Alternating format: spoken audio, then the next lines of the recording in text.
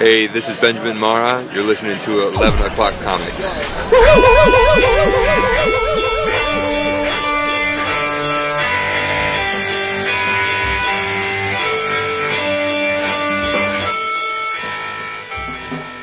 I like it a lot.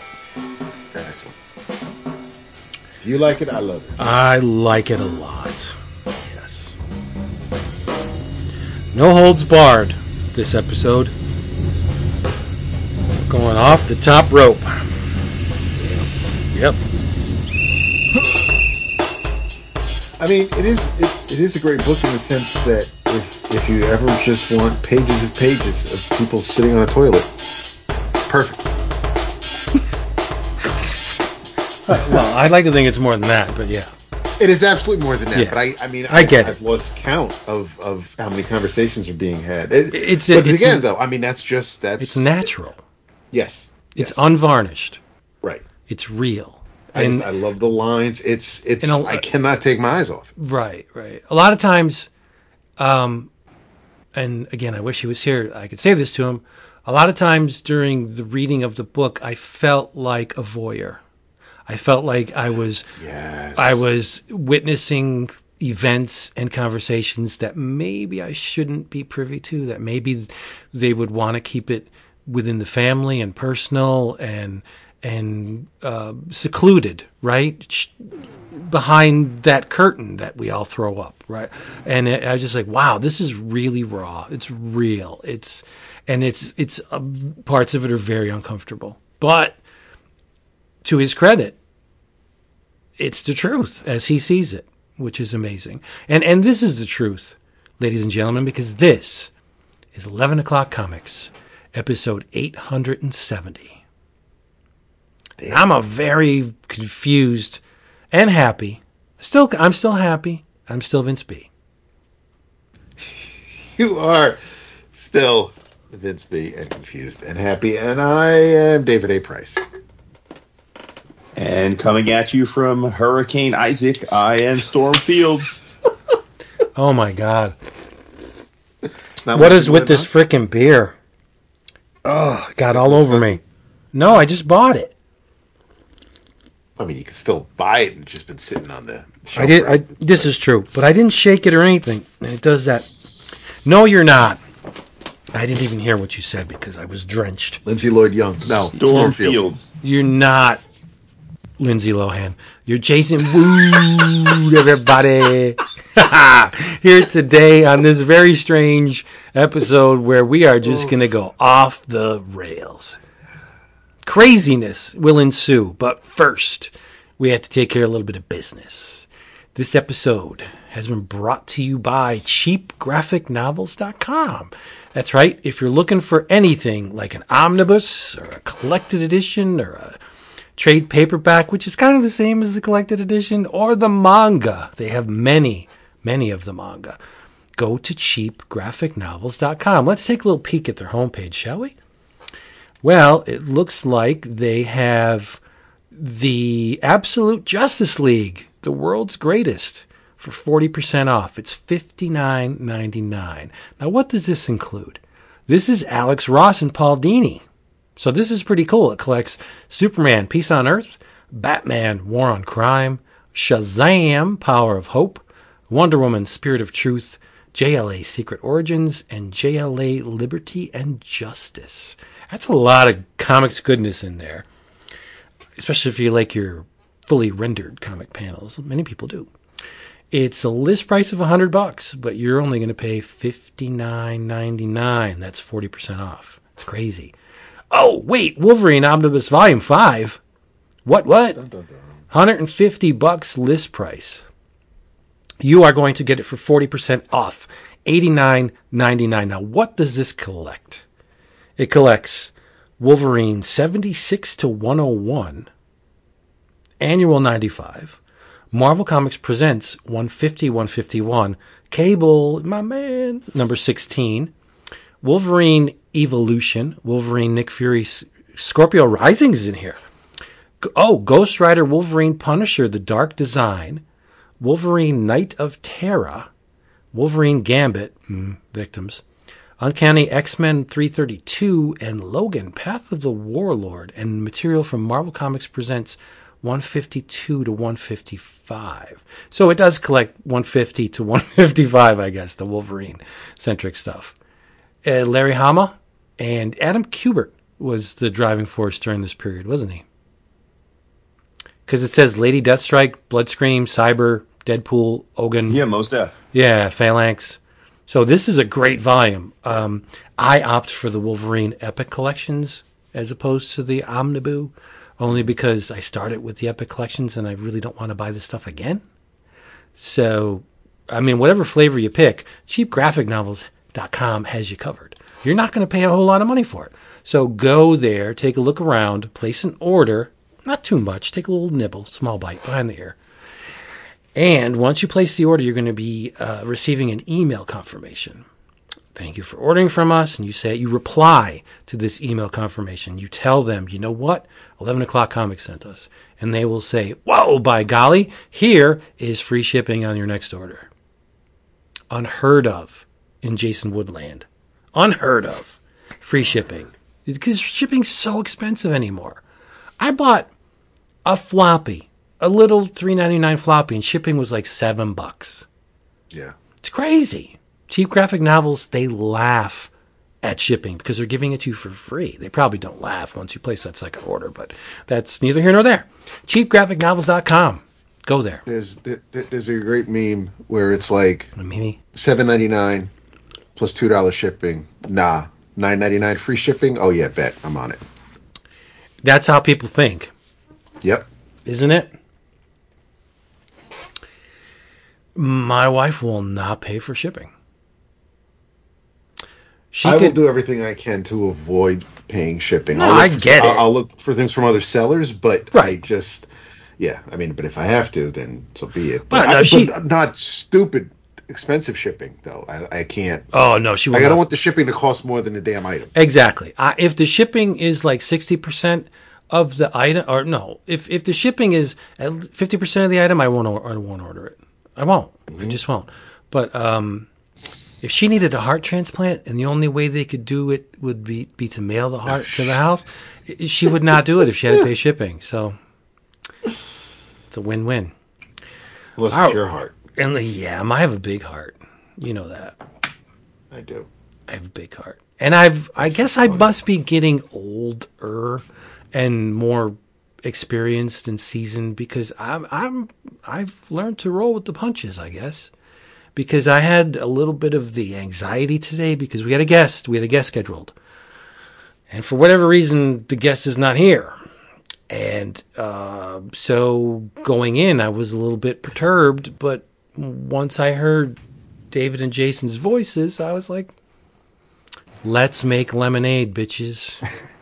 This is not true because you heard me come on and you're like, this fucking computer, he's out, and you kicked me off the air. I did kick you off, but no, I would never. Now, see, I know you're playing it up for the folks at home. There was his voice did heighten when we saw that you were connected, Jason. I didn't think you fired me from the show.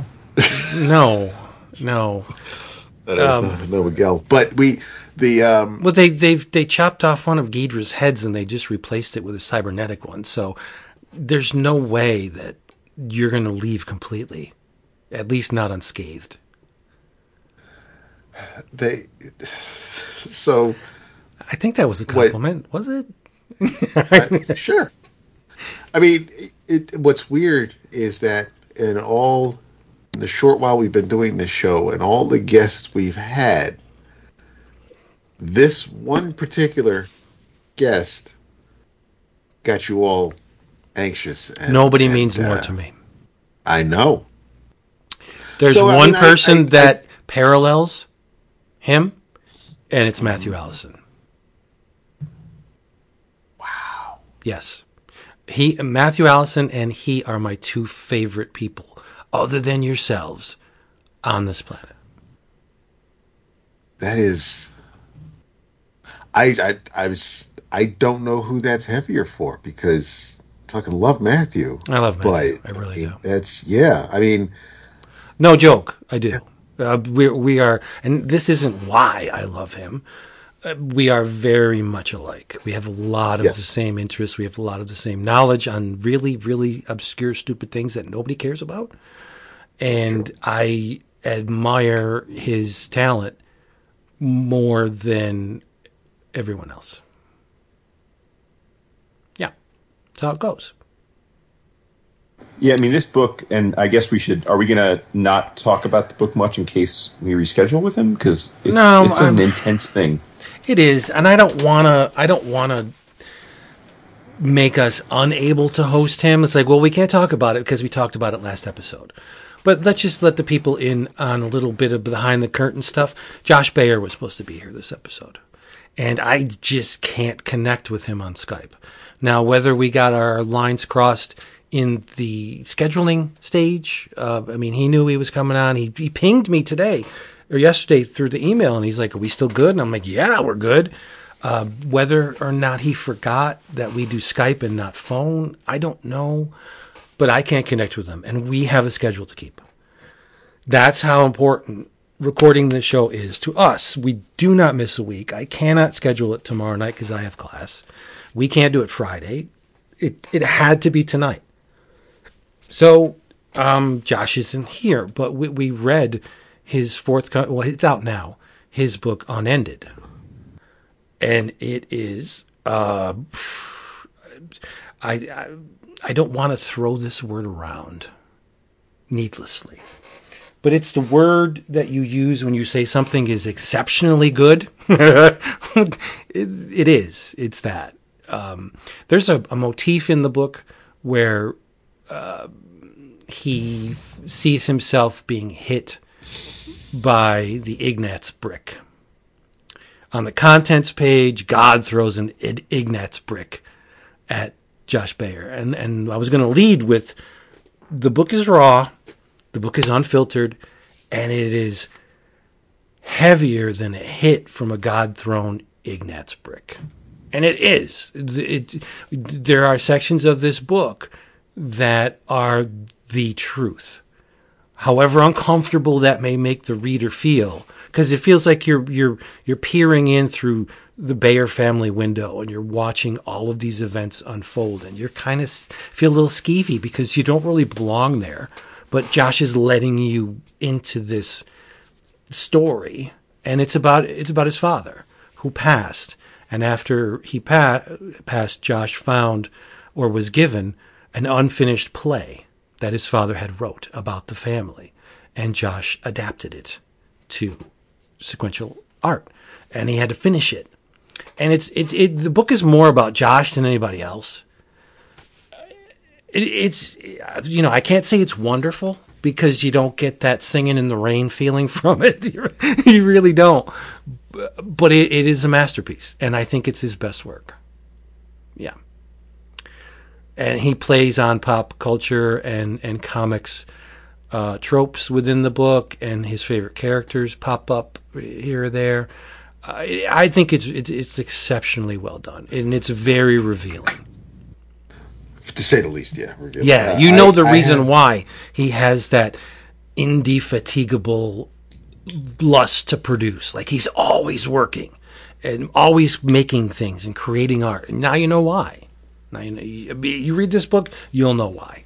That he's an engine for creation. It's his origin story. I haven't read everything in Josh's catalog, I'm sad to say, but of what I have read, Unended is definitely at the top of the list for me. Yeah. Yeah. But I mean it's it gets a shame again he's not here, because like the fact that it was his father's play that he found when he died, and it wasn't finished, and then he decides to make a comic about it, and then it has the ending that it has. There's just a lot there, man. It's like we're watching him on the couch work through his ish. Exactly. Yeah, and you could see why Josh is straight edge, right? And he's I forgot that he was, but that does make sense. Yeah, and he has a cosmically Puritan work ethic. Like, he just pummels through work. He just he's like the perpetual motion machine. He's always making art, and you will understand why after you read this. It's magnificent. It's an accomplishment and a half. Maybe, I mean, I don't think we because there's so many things I want to ask him, right? And I love the relationship he has with Hyena. Like, I think that's was one of the best parts of the book for me. How she just does not take shit. She will tell you the truth whether it hurts you or not. And that's so, I mean, if you know the lady, I observe their online interactions, and they're amazing together. But it's not flashy, it's not showy. It's just that, what they call it? Shipping. Shipping, when you try and pair your favorite. Yeah.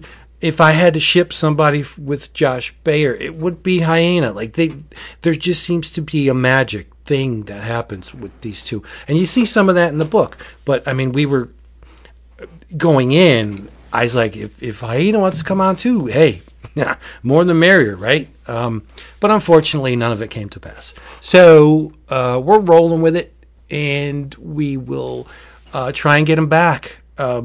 He wanted to come on before SPX so he can get maybe a little eyeballs on his thing. I don't think he needs it, but yeah, okay.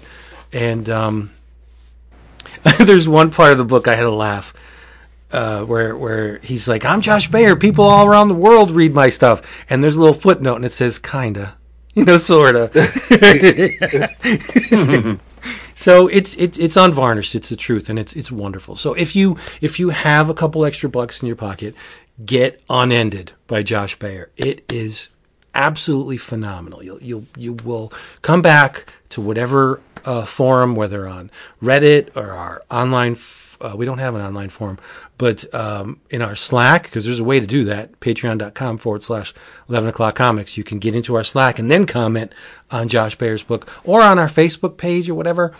This book will affect you, and you'll emerge from the experience knowing much, much more about the creator, the Renaissance man that is Josh Baer. Yeah. So we had something planned, and now we don't. So what do? Well, after we tell you what we're drinking, we're just going to have a good old time talking about comics. How about that? This is a strange one, but it's going to be a fun one. I, thankfully, have alcohol. And my week has become very complex lately. There's a lot of moving parts in my schedule. So I need to kick back and relax with my booze. So I have some hops. This is from Saranac. It is the Hoppy Hour Hero Mosaic IPA. And there's a period between Mo and Zaic. So Mosaic IPA. It is 7.8 alcohol by volume, 75 IBUs, and it is delicious. I love Saranac stuff. So there you go. I'm drinking Saranac, Dap. I like it. I got some Aha lime and watermelon. Awesome. I'm just glad you're here to tell us about it. There you go. What? You're adorable. He does not know how to take a heartfelt compliment. I don't know about that. You know what?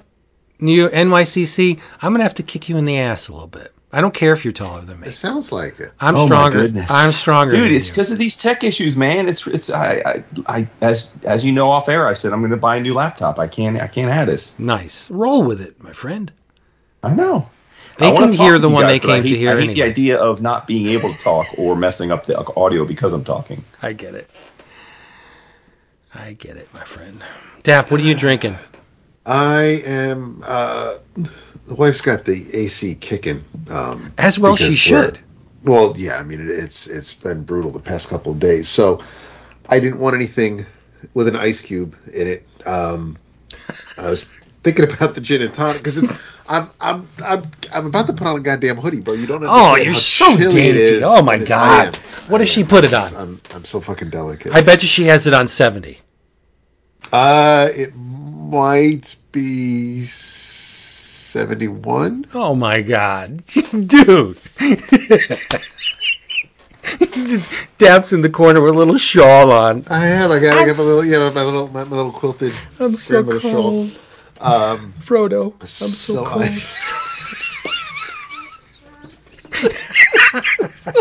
What's wrong with Mr. you? Frodo, give me that Elvis bread. I'm fucking cold. Anyway, it's Michter's US1 whiskey with a splash of seltzer, but I'm sipping on that, and then I'll follow it up with my big ass tumbler of water. Nice. That's awesome. Neither of you watched One Piece yet, did you? I'm up to the fourth. They're in the fog, so that's the fourth episode. Oh, nice. I'm loving it, bro. It's so good. I can't wait to watch it again. I'm hoping that I can get Renee to give the first episode a shot and see if she'll sit with me through the rewatch. But Buggy just blows me away, and I can't. The first episode, as fun as that was, I think I like the second, third more.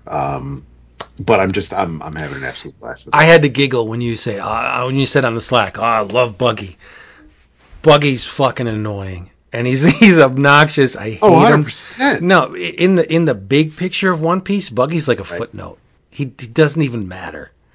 But in the initial stages, he does, because that's a lot of consumed so far as the right. He's the trial by fire, but. I thought it was so appropriate that you liked Buggy, and he's like one of my least favorite characters. Of course, it's appropriate, but it's not even.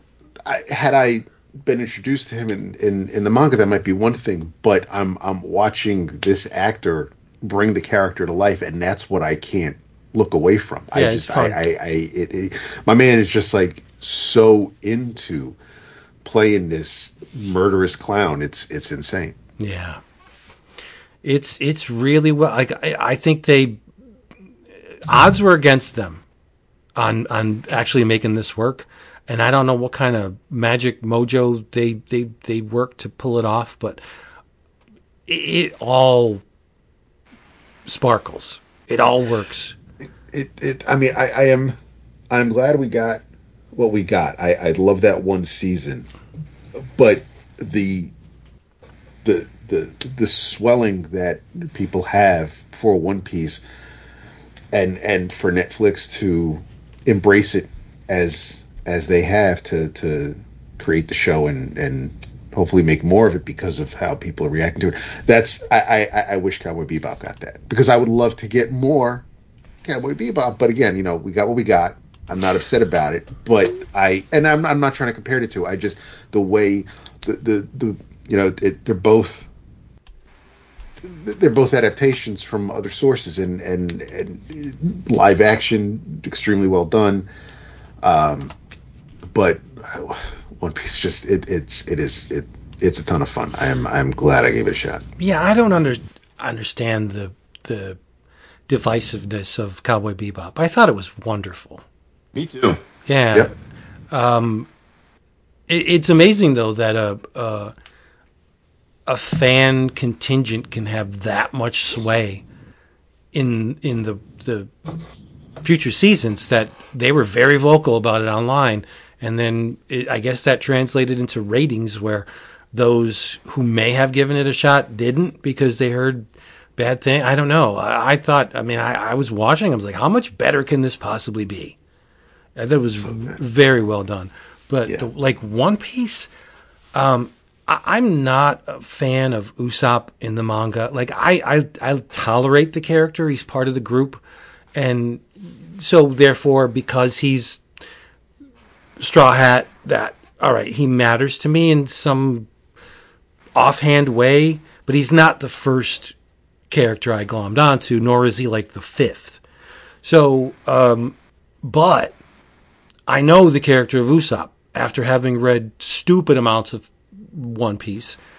And I got to say, the kid that they got to play Usopp, I'm sorry I don't have his name handy, is astoundingly like the character in the manga. It is ridiculous how close this kid is.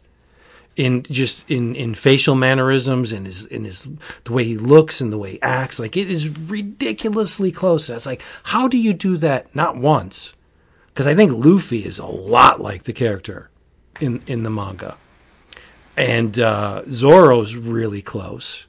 Sanji's, I think that the guy that they got for Sanji pulled it off remarkably well, and I heard he actually trained in kickboxing for the role. Which is a took hobby now. cooking classes. Cooking. So it's like, what more can you like? See, when you infuse something with that much creative energy, it has to be successful.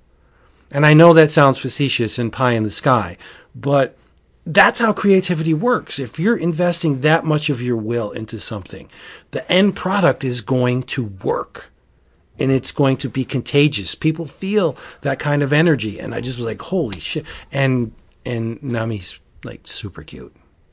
She is cute, yeah. And she can act. She can act very well. Like, yeah. I won't say, you haven't gotten there yet, but there's a scene towards the tail end of the show that I was just like, aw. She's wonderful. Really. I haven't watched it, but Holden watched the whole thing. That's like when it came out, he watched the whole thing the first day. Yeah.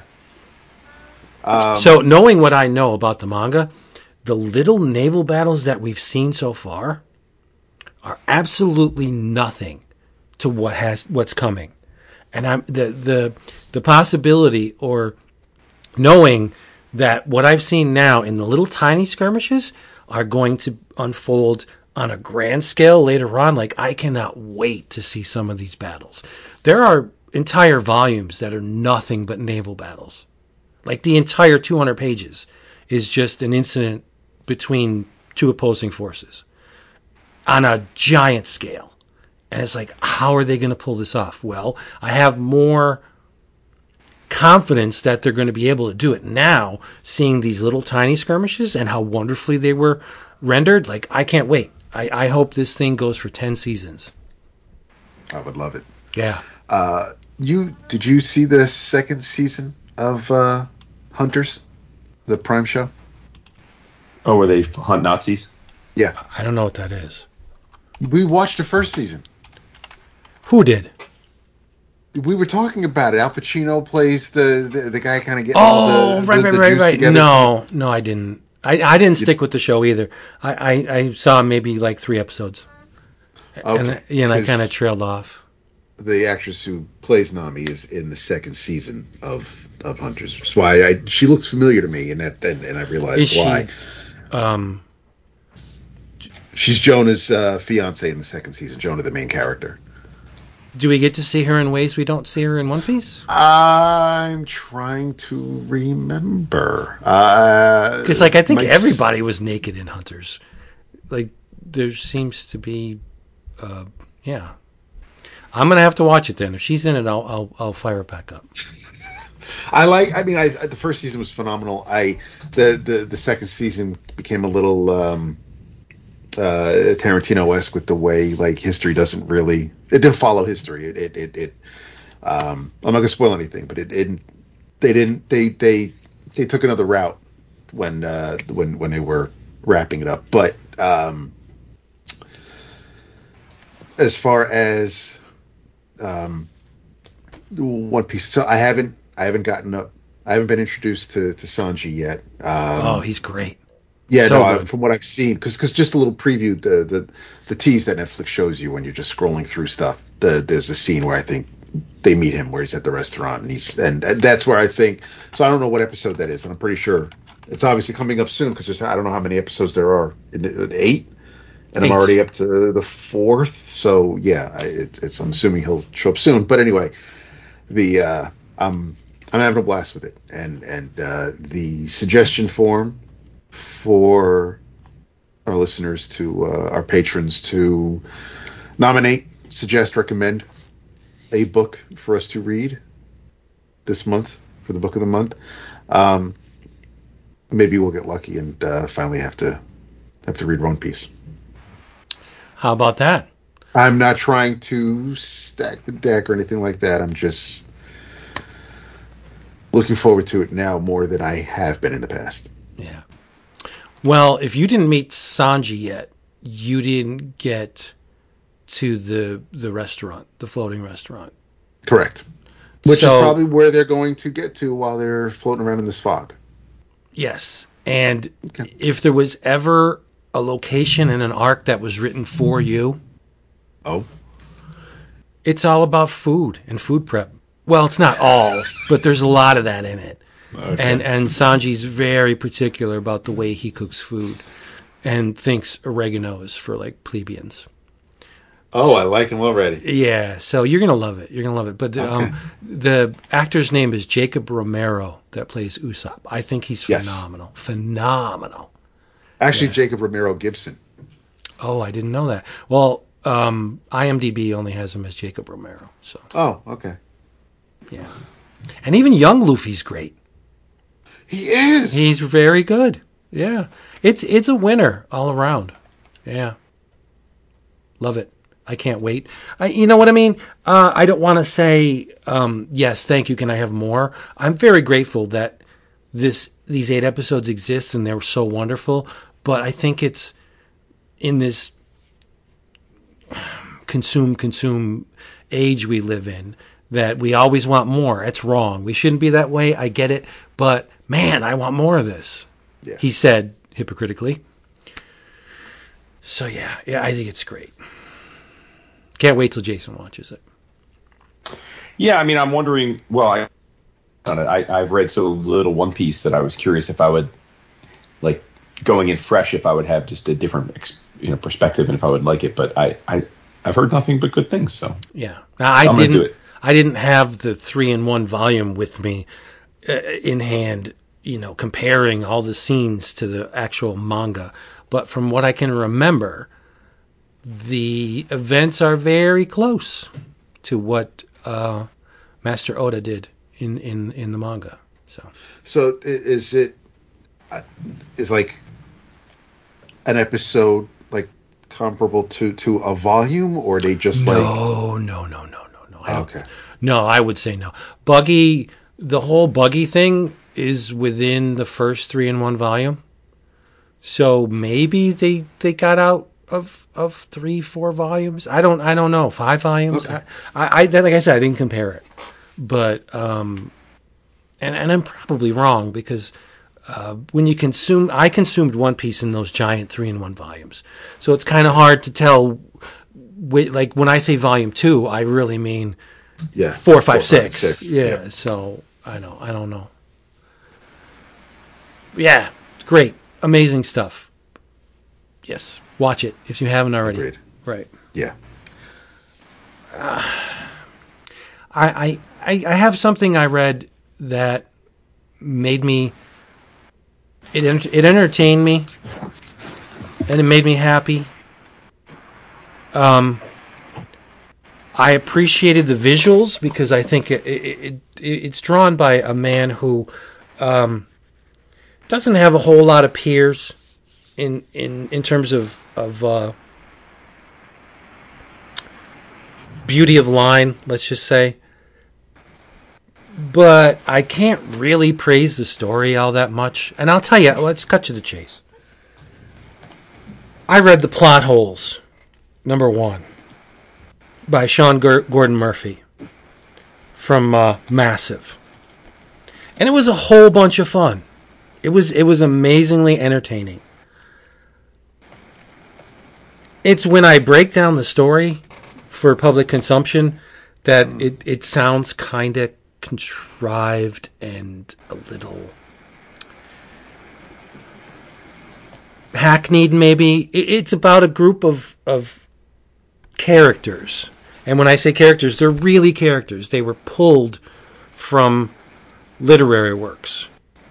Not in the sense of like fables, but these are characters from works that had a problem whether it was a plot inconsistency or maybe just the author was a hack and the events spiraled out of their control and the books were just either not good or there was like a fatal flaw in the narrative somewhere. Well, these characters, who are led by a woman called the editor, they jump into books and they fix them. Their ship is called the Footnote. You see, it's like, okay, Jimmy, you have a something to do for English class. I want you to come up with your own story, Jimmy, and present it to the class. Okay, I'm going to go real deep. I'm going to do this story about these characters that came out of books.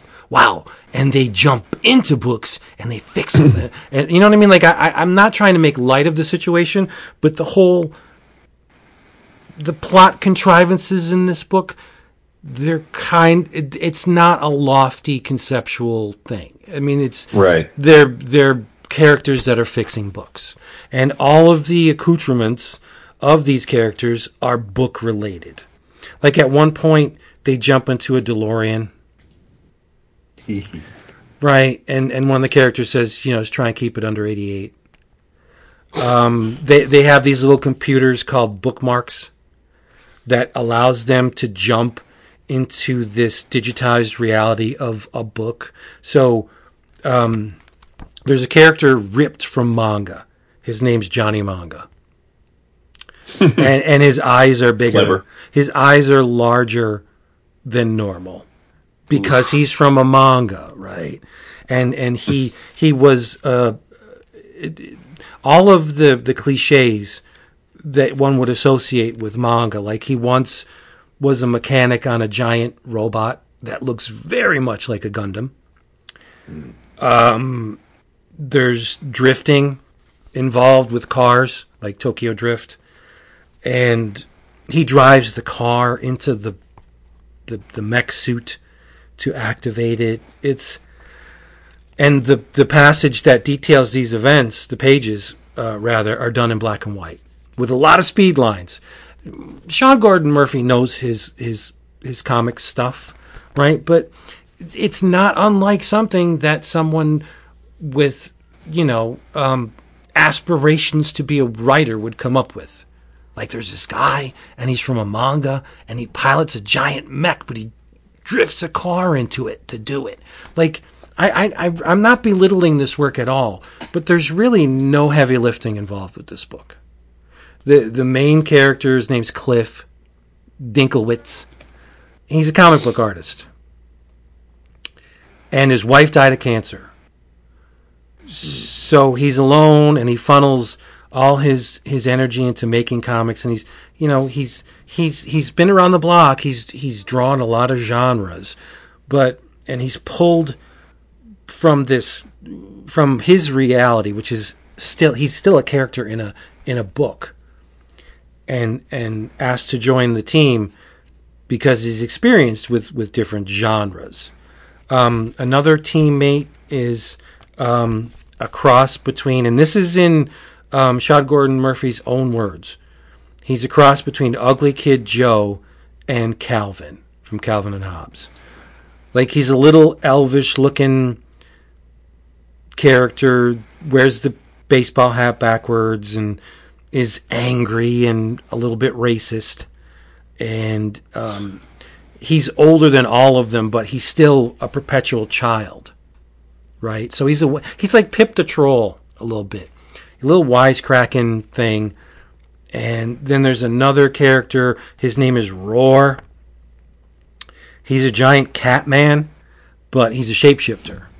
He can assume different body types and races and stuff. And what's cooler than a giant striped cat man with a massive sword? Like, that's cool. I want to see that. Sean Gordon Murphy drawing that? Yeah, give me more of that.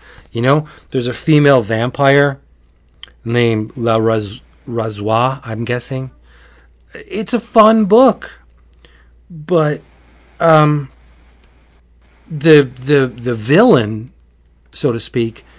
So in this universe, the crew of the Footnote are the only ones, they thought, that could jump into books. But turns out that there's this space worm type thing that can also do it, and they don't know why. So their enemy, as editors, is a bookworm. See what I mean? Like, what did that take? About 4 seconds to come up with? But that's okay. It's fun. It's drawn really cool. Do I need super deep, convoluted, Tolkien-esque, plot contrivances? No, I don't need that. Or I should have said Alan Moore, if you've read Jerusalem. But it's drawn amazingly well. My God, it's gorgeous. But it's kind of, it's kind of simple. And I don't mean that in little Jimmy Simple. It's just unadorned. The concepts are basic. If you love books and love reading them, all of these concepts, you're not going to be like, oh, well, that makes sense. They have a bookmark. It's a computer. It's fun. but one of the things that really has me excited, there's a preview in this issue for Sean Gordon Murphy's upcoming project. Guess what it is? Moby Dick. No, but you're not too far off the mark. Oof. Made my heart sing when I saw these preview pages, because I think there should be a comic on the stands featuring this character every month. Sean Gordon Murphy is going to be doing Zorro. Oh, shit. Yes. Oh, that's cool. These pages are gorgeous. Alex Toth would be proud. I'm just saying. So he not only has me for the remainder of the plot holes, he has me for his next project as well, which is Zorro. And I'm not shitting around. I think every month there should be a Phantom comic on the shelves. Zorro. Who else, Dap? Dick Tracy. There should be a Dick Tracy comic every month. Yeah. What'd you say? Let's say Green Hornet. Yeah, Green Hornet too. Let's get these great characters. Doc Savage. The Pulp Resurgence. Yes, let's get these great... Dynamite tried it. They did. They did, yes. But let's get these characters that actually set the template for everything to follow and bring them back, because we need them. We need them back in the limelight because they showed everybody how it's done. You would not have Superman without Doc Savage. You wouldn't. You wouldn't have Batman without Zorro. Or the Phantom. Or the Shadow. Or the Shadow, right? It's so many... See, the pulp characters are the elements on the periodic table of comics. All of the stuff that we have now are formed from all of these wonderful elements that came before. And I think we need them. We need these characters. Needs them. Yeah, I know you like to make light of my love for the pulp characters, but man, I think it's cute. Jim Steranko thought it was cute too, but he knows the score, man. The Steranko's History of Comics, both volumes pay homage to the pulp characters, because without them, we wouldn't have these characters. Would not have them. You can't have that. So yeah, I thought the plot holes was great. In a entertained me for a specific amount of time. It made me chuckle. It made me appreciative that Sean Gordon Murphy draws breath to produce artwork this beautiful. I thought it was a winner. Every comic does not have to reinvent the wheel, but this is a fun comic. Nice. Yeah. Yeah. Sometimes a comic can be just what it is and still be right. It, right? And Sean, if you're listening or someone told you to listen to this, I wasn't making fun of it. I'm not belittling but I mean, the haters gonna hate. It is what it is, to quote a dear friend, and I enjoyed it for what it is. I think you should be reading this book if you like fun. If you don't like fun, then I don't know what you're doing listening to this. That is true. So true.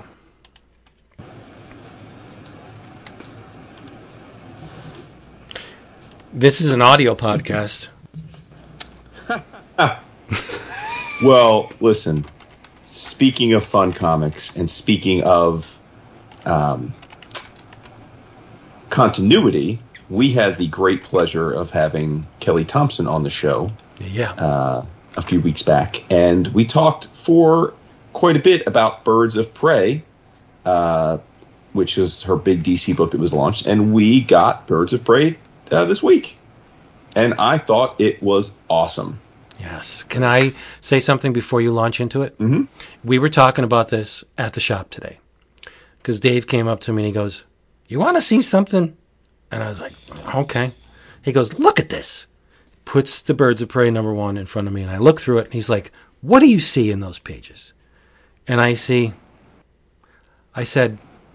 "I see Jaime Hernandez meets Steve Lieber." And he's like, when I said Jaime Hernandez, he pointed at me like Leonardo DiCaprio in Once Upon a Time. Yep. And he goes, "Exactly." And he flips through it and he goes, "Look at this page." And I think it's Dinah getting out of bed or something. Mm-hmm. And the character looks like Maggie. Like, I don't know if it was Dinah. I know who it was, but it was a female character sitting on a bed. I think it was Zealot. Okay. And it looks like Maggie. And then there's another panel where she's bent over or something. I'm like, "Maggie, it looks like Maggie." And he's like, "Exactly." So I read his mind a little bit. I'm sorry. Continue. No, I mean, I think that's a huge compliment, obviously, right? I mean, especially coming from you to compare his art to Hernandez is huge. I mean, I've always said that his art reminds me of the the Lieber one's a great call as well. But I think the Somni, Elsa Charretier, that's cool. Yeah. I've always been a big fan. But yeah, I mean, I thought this book, not surprisingly, because I like Kelly's style, was just awesome. It was exactly what you want from a first issue, right? You're setting up the team. You've got Black Canary as the leader, which makes sense, and she's kind of explaining to Oliver that she's got to go off on this very, very dangerous mission, and he can't help this time. And then she's got to recruit the team. And, we knew what the team would be based on the solicits and the cover image and the PR machine that has to roll these days. But nevertheless, I love getting the band together, and that's what this issue is all about. She's got to go and recruit, and you got Big Barda, you've got Cassie Kane, you've got Zealot, which is the really interesting one, right? Because we haven't really seen that concentration. And then you got Harley, who's the X Factor. And I just thought that the way they introduced each one, it reminded me of like the 70s and 80s, kung fu movies when you'd have to get the different fighter styles together to go on the big suicide mission. And it just was that kind of vibe. And I mean, I don't want to get too spoilery, but basically the mission is they need to rescue Sin, who, for those that might not know, is Dinah's sister. At least I don't know if it's blood, but adopted sister, stepsister. I don't know. You guys might. I don't know the connection in terms of whether it's blood or not. But she's her 16-year-old sister in the continuity currently, and she's got to go and rescue them. And you don't know where they're going. You just know it's going to be dangerous until the very last page, and you find out where in fact they have to go to rescue her, and it's like, oh shit, like, oh boy, this ain't gonna be easy. So I thought it was great, man. I thought the cadence was fun. I thought each of the characters were distinctive. I loved the way that Kelly wrote Harley, which I'm always curious about because it's not easy to write her, so yeah, I'm stoked. It's probably the most excited I've been for a new DC book in a while. So did you read it yet, Dap? When you say Zealot, do you mean Zealot from Wildcats? Yeah. Oh shit. Yeah. Yep. All right. No, I barely had a chance to start it, so I was really looking forward to hearing you talk about it to see where if I was going to get to it real soon or something. Oh, you got to, dude. It's so much fun, and the art sings. I mean, the fight scenes and the choreography. It's wonderful. I really do think it's wonderful. I mean, it makes Harley Quinn a badass because like Dinah's like, oh, I don't know about Harley. Like she's a wild card, and Cassie Kane's like, exactly, and she almost beat me the other day. and not many people. Basically saying like if she can almost beat me, like she's worth having because she's unpredictable, and that's why she almost beat Cassandra, because Cassandra couldn't read her fighting style. And I just thought that was super cool. It's like, oh yeah, that would make sense. Like Harley's unpredictable, which makes her dangerous to someone to trained fighters who can, predict what people are going to do and fight them. So that makes a ton of sense. So yeah, I'm here for it, man. Barda, I love the way he draws Barda. She's, twice the size of the other women and kicks all kinds of ass and speaks very formally. Not quite. It was a little Draxy, like Drax from the movie, like in the way that Barda spoke. But it still worked for me. I really, like I said, I think it was just, I had very high expectations for it because I loved Birds of Prey when Gail Simone did it, and I love Kelly's work, and I think this is a match made in heaven. Yeah, I'm going to have to buy the single because I thought it looked really good. Like I said, I didn't read it. All I can speak on was what I've seen in the pages, and it looked really nice. Mm-hmm. I hate like hell to give DC money, but if it's worth it, this is worth it. It's really well drawn. Yeah. Maybe I'm just an ass. Nah. Well, I mean, I look at what DC publishes, right? None of it speaks to me, and then something like this comes along, and it's like, oh yeah, holy crap! Now I got to give them money. I one of the things I really liked was, I don't know what the context was. Well, someone was fighting, and I think it was Barda, and all of the opponents were in black, like shadows. Like that's really cool. Graphically, that's pretty amazing. When you have one character that's in primary colors, and it's Barda who's commands attention, and you have all these things reaching for her, and they're all solid black. Like that's cool. Yeah. Yeah. Yeah, color play was awesome. I mean, I thought the book was a home run on every level. Yeah, I'm definitely looking forward to it. Let's say I have to agree.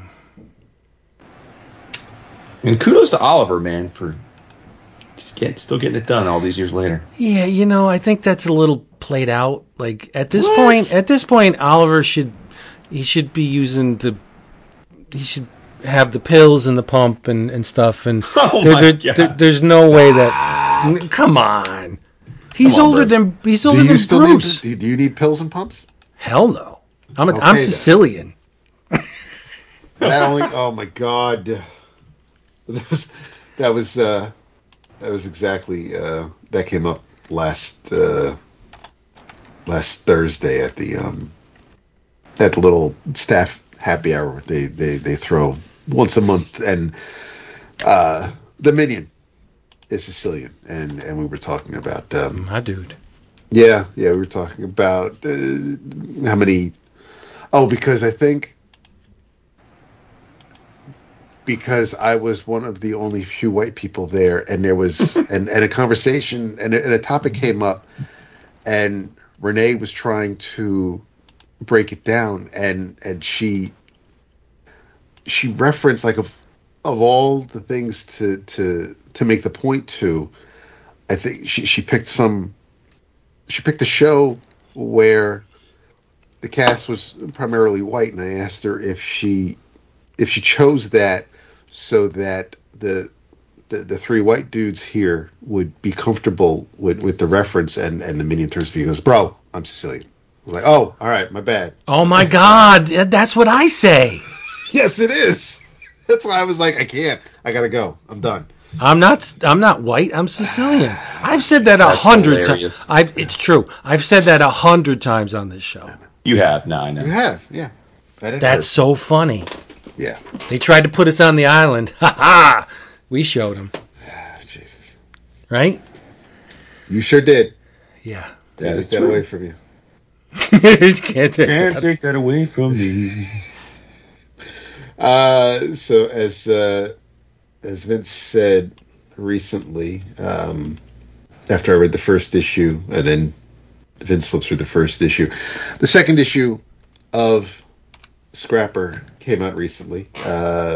Story by Cliff Blazinski and Alex DeCampi, art by Ryan Kelly, with colors by Jordi Belair.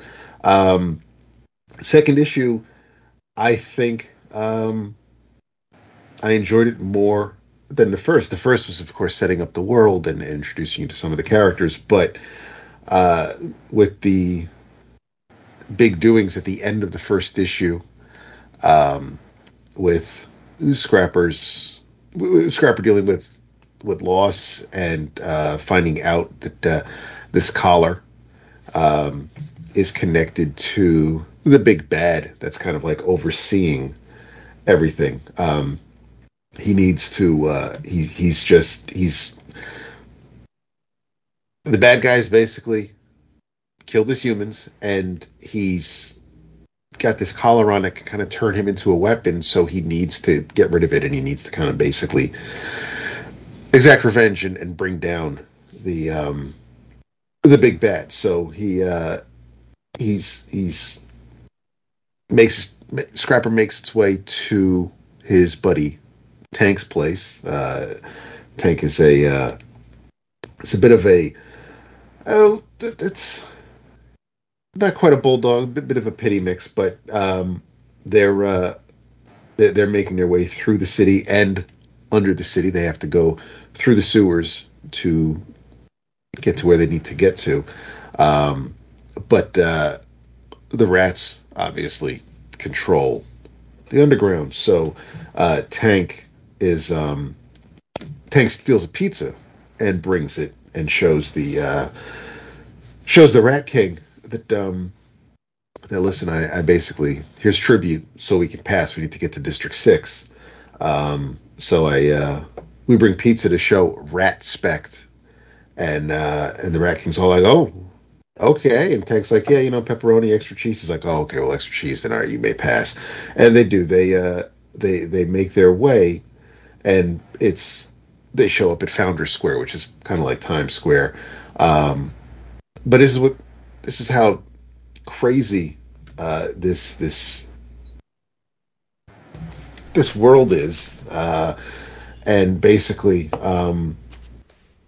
you're kind of so Smite, which is the organization, SMITE, they have exciting indenture opportunities for parents and children alike. If a family of 4 starts now, you can work off what you owe and be ready to borrow again for the holidays. And you can get grandma working too. It's like they just just have their heel on everybody's necks, and so of course not at all a revolution like where we live in.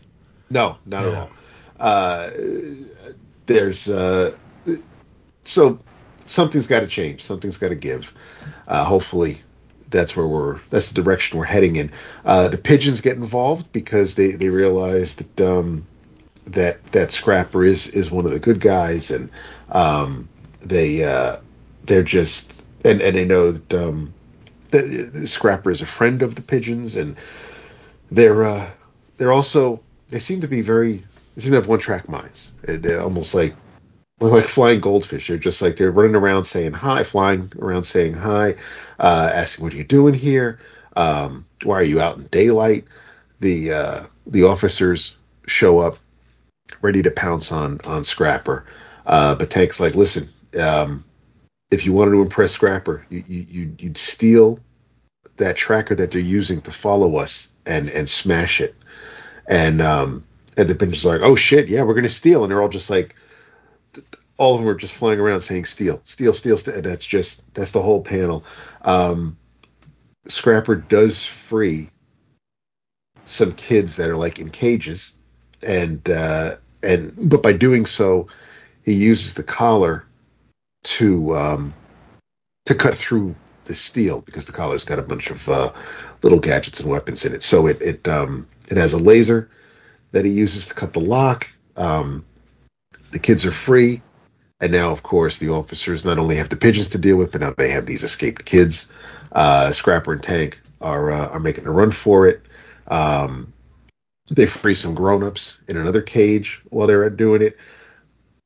But now the officers have caught up to them and start firing tranks.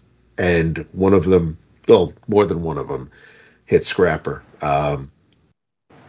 While he's fighting off the Tranks, one of the pigeons that stole it, that managed to grab the tracker from the officer, gets to Scrapper. Scrapper destroys it, and then the pigeons start crapping all over the officers while Tank and Scrapper get out of town. And now the Tranks are starting to hit him.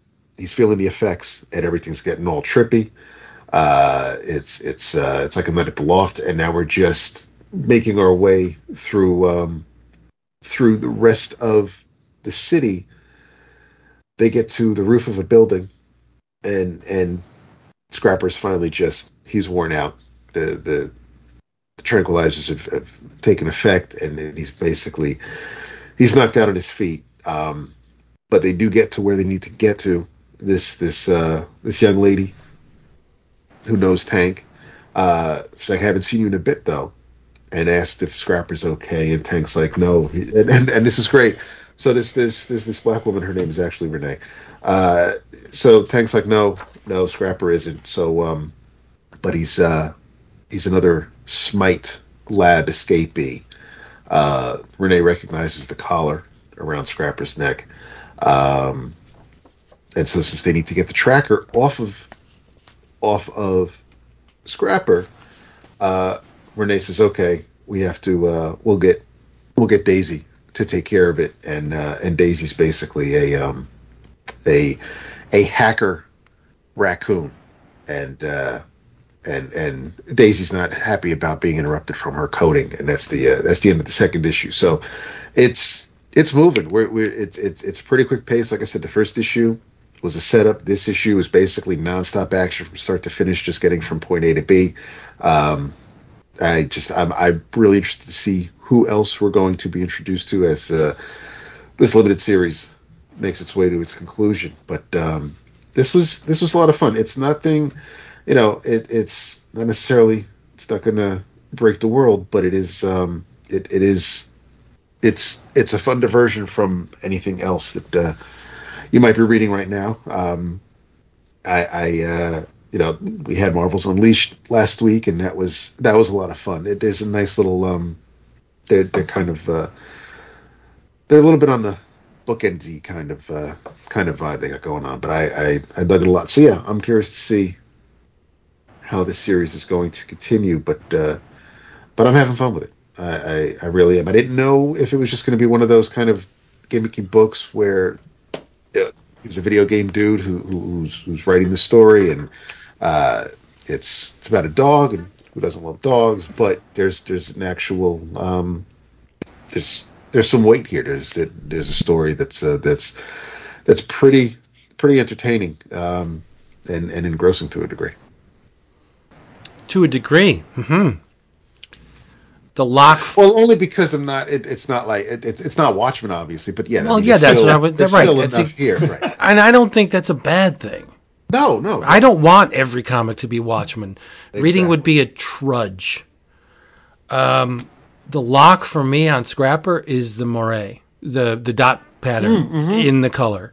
Yeah, those are great. That's the lock. Especially, yeah. The second issue's got a lot of that. If you tip your hat to the old school,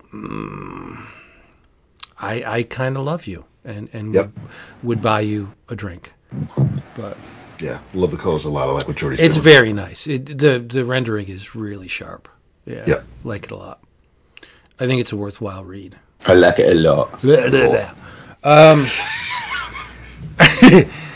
As I always do every Wednesday, I jumped into the dollar bin. There we go. Yeah, Dave got kind of mad because I kind of crumpled some of the books, but I jumped in anyway. And it's really... Well, if they're packed in a box, right, they won't get crumpled. It's very strange that I would pick 3 books housed in different long boxes. Here's the way he works it. He has an amazing inventory of stuff. And Dave is one that doesn't like to leave money on the table. So what he does is he has his employees pull back issues that are languishing in boxes in the back room or wherever in storage, and he populates his long boxes with them for $1 a pop. Last week, he had Dark Horse Comics Presents. He had the Sin City issues in there for $1 a piece. And I'm like, Dave, he's like, that's about what they're going for. He's like, nobody wants those. So I'm like, oh, so okay. So I didn't buy them because I have them. And, you know, I would like to see somebody else gain who hasn't read those. But anyway, so I'm going through the box today and I'm picking stuff. And after I got home, I'm like, wait a minute. All 3 of these books are from a very, very narrow window in Image Comics history. Specifically, March of 1993. Now, in 93, Image was still published by Malibu. They were still under that Malibu umbrella. And I had forgotten just how deeply ingrained in the Image universe Don Simpson was at this time. Oh. I had forgotten because within the space of 2 months, right, because this other one is April 93. Within the space of 2 months, we got 3 books, either wholly or in part drawn by Don Simpson, featuring Image Comics characters and creators. The books in question, Splitting Image number 1 and 2, and Savage Dragon versus the Savage Megaton Man. I was like, holy crap, Don Simpson was like lodged in Image at this point. 3 books in the space of 2 months out of the, what? And then I'm reading them, or I already had them. And thing was, I forgot my phone today, so I couldn't check the CLZ to see if I had them. But for $1 a pop, whatever, I bought them again. And the real neat thing about Savage Dragon versus Savage Megaton Man is Larson draws all the Savage Dragon characters, and Simpson draws the Megaton Man characters. That's fun. And their chapters. Yeah, it's like a primer for Image United, kind of. Yeah, right. But to see Larson and Simpson on the same page, this issue is absolute GOLD gold. It is large, bombastic. The panels are massive. The action is constant. Guns a-blazing, fists flying. It is amazing. There's a double page spread that is vertical, so you got to turn the book, and it's just amazing. And I was like, man, Simpson is still great, but I always forget poor old Don. He's one of those guys that I just loved everything he ever drew. Yep. Right? Megaton Man, Border Worlds, Wendy Whitebread, like whatever he put out, I would buy it and love it. And there's an advertisement in this issue. Get the fabulous fine art print by Don Simpson, featuring 44 major characters from Don's mega hero universe, soon to be seen in the graphic super saga Bizarre Heroes, the Apocalypse affiliation. It was a 15 by 24 print, signed and numbered, limited to only 750. Comes in a custom 2-ply poly bag and will be shipped in a sturdy cardboard tube. Whatever. But the characters, you get, of course, Phantom Jungle Girls in here, Tyranno Man, the Meddler, the Slick, Wendy Whitebread's even in it, right? Forbidden Frankenstein, Jetstream, like all of the characters. There's Megaton Man, Yarn Man's in it, of course, Megaton Man, Preston Percy, Rex Rigid, like all of the characters that Simpson created, all in one print. And I was like, what the hell was I doing when this was offered? Because it was only $20 and add $5 to cover shipping and handling. and you shipped it right to his P.O. box, which was awesome. But I need this print, and I'm wondering, I'm assuming that this thing still exists somewhere, like on eBay. I could probably find it if I wanted it. It is something that I would love to have. And this comic that I picked up for $1 jogged my memory. Really cool thing about it, another really cool thing, is that in the back there are pinup pages where they switch roles. Megaton Man is drawn by Eric Larson, and Savage Dragon is drawn by Don Simpson. Nice. Really, really neat. Really neat. And then there's the back page.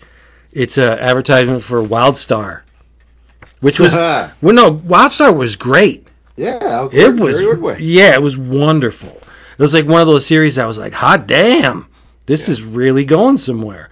It's on his chest. He's alive. And it was violent and brutal and unlike the stuff we were getting from Marvel and DC at that time. Right? But, Jason, have you read Splitting Image?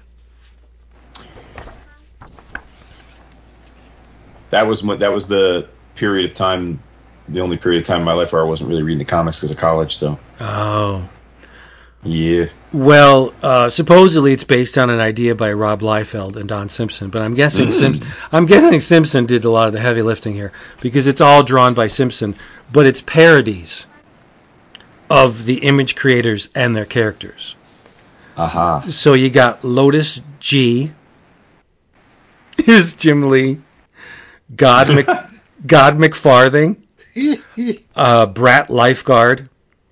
For some reason, Eric Larson didn't want his likeness or name parodied because whenever we get to Eric, it's a character with a white sphere for a head and its name withheld. I remember that. Yes. And Eric says, I'm the loose cannon of the group. I fearlessly shoot up my mouth at the drop of a hat from behind a cloak of anonymity. Wow, bro, can't take a joke. No, that might have been a that might have been a jab at Peter David's "But I Digress" column. Oh, really? Okay. Well, then where's Larson in all this? Because next up we got no. I'm saying that was Larson, but I think there was not necessarily a beef, but I don't know. I think maybe I'm trying to remember. I don't know if Peter David wrote in one of his columns that somebody basically couldn't man up and had to be like anonymous or name withheld in sending a letter to or responding to one of his columns. And I think the implication was that was Larson who wrote to him. Oh, nice. Okay. But Brat Lifeguard has a bowl cut and he's got yes, he's a gap tooth. He's got buck teeth. Next up we got Val J. Tasmania, who is a feral motherfucker, like a werewolf. And of course, that is the creator of Shadowhawk, of course. Then we have Sly Virility for Mark Silvestri. And poor old Wilt Portacio is called Wilt, what's his name? Oh, damn. But then later on in the series, they call him Wilt Pistachio. Yeah, that's fucked up. It's fucked up. But they just make fun of Marvel, and eventually their own characters. They big roast book. Yeah, Jim Lee, aka Lotus G, has a computer that makes his comics. He just pumps ideas into them, and the computer comes up with all the artwork. There's a real vicious, scathing attack on Marvel. They're called the Marginal Comic Book Conglomerate, and all of the Image creators are in Marvel, and they're taking a tour, and the person speaking to them is drops Excelsior and Pilgrims and all that shit, and he shows them action figures based upon characters that they designed and drew. And the Liefeld analog says, hey, these are based on all the new characters recreated for Marginal. And the Larson one says, cool. And I'm guessing Stan says, yes, and they've done quite well for us. We've made a mint. Liefeld asks, can I have one? And Stan says, sure, for $12.95 each. And then they get pissed off, and Liefeld tries to attack Stan. And it's a lot of fun. But all drawn in amazing style by Simpson. They don't only take themselves and Marvel to task, but their characters. Prophet is called Profit, Profit. Rip Seam, because her costume keeps shredding. Shaft is called Shave. And Badrock is the funniest, because Badrock has a plastic pail and little tiny shovel that you take to the beach with you, lodged to his head. It's great. All for $1. This stuff. Well, and Savage Dragon's pretty scathing because he's a transvestite, and he wears fishnets and a brassiere and lipstick. Ooh. Yeah, it's nuts. But this was great. I loved it a lot. It's like, what? Your character breaks spines? And I'm like, yeah, cool. Spawn is called Spasm because he has bad anatomy. But it's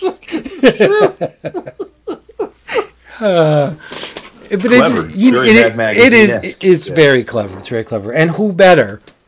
I mean, there's only one other person I would like to see draw this, and this would be Hilary Barta. I think Hilary would do a great job on it. But we have Don Simpson, and it's archived, and it's wonderful. And it only cost me $1 per issue.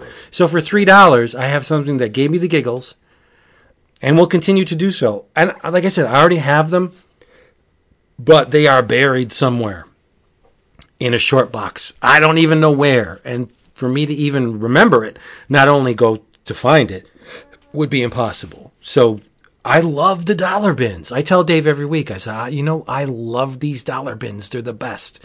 I don't mind buying stuff that I already have, because the chances of me rereading it are slim to none, because I'd have to, I'd have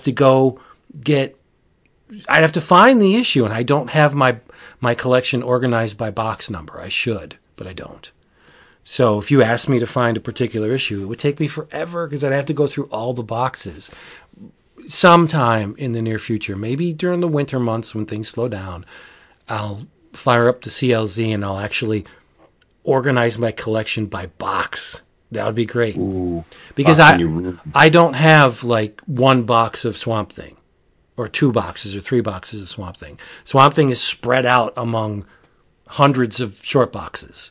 So that's on me. That's pretty stupid. But if I wanted to get Spider-Man 121, I wouldn't know where to look for it.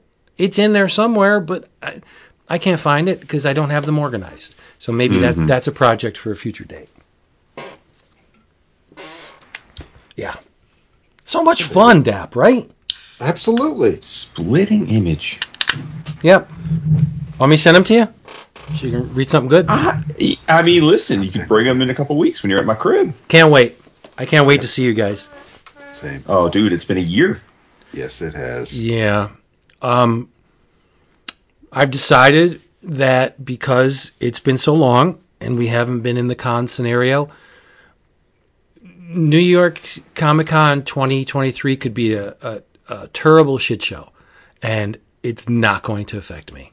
We're going to have a blast. We're going to have fun. We're going to chat up our booze. I'm going right over.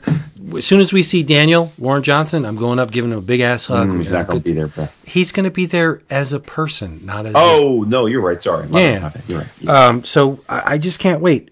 Sanford hopefully will be there. Like all of our friends, we're just going to have. Artist Side of the List came out today, actually. Like it just came out. And, yeah, I want to be surprised. I didn't look at it. No, I didn't. I didn't look at the list, but I do know that when I was scrolling earlier, Mahmoud is doing the cover for the program again this year, and he said what table he'll be at. So I'm hoping I'll maybe this year I'll grab a program and get him to sign the cover. Oh, there you go. I think he would love that a lot if you did that. I mean, a lot of the programs will usually have a photo on the cover, so there's nothing to do. But I mean, I just thought of it when he posted the image, because it's a really cool looking Marvel-centric image with all the Peter Spider-Man and Miles Spider-Man and I think Miss Martin. So it's a cool looking cover. I like the way it looks, but since he's drawing it, and we always make a point to at least he's always busy. Like, he's got a line, he's got shit to sign, he's got commissions to do. I get it, and I'm happy. I'm so happy for him. But he always does pick his head up, comes around the table, says hi to us. He all the time. Yes, so he is absolutely. He's always been a highlight of every New York we go to, and he's there. I light up. It's great to see him, because I know the travel's got to be a bitch and a half. So it's just great for him to be here, and if he's drawing the cover, then shit, yeah. Why don't I? I'll angle to get it signed this year. So is he now done with the DC dalliance? He's back at Marvel, like, because didn't he do Batman or something? He did the Batman versus Robin book. DC. I didn't hear any of that. I think he's doing. You mean the more recent one? Yeah, I was going to say he was at DC for it. Yeah. Yeah, because he did the New 52 Supergirl. I mean, I assume he's just a freelancer these days, capable of going wherever he wants to go. Right? Yeah, he's too good to be. Yeah. Sucks that Marvel lost Conan, because that Conan run was glorious. Oh, it really was. Yeah. I think Mahmoud was born to draw Conan. Regardless of he thinks of his own life course. He was so excited to draw it himself. Like, he was legit. It wasn't like, because when you're working for the big two, they come at you with a project. Maybe you don't have any choice, or even if you do, you're like, okay, whatever. But he was legit. Like, that was like a career project for him. He loved it. So.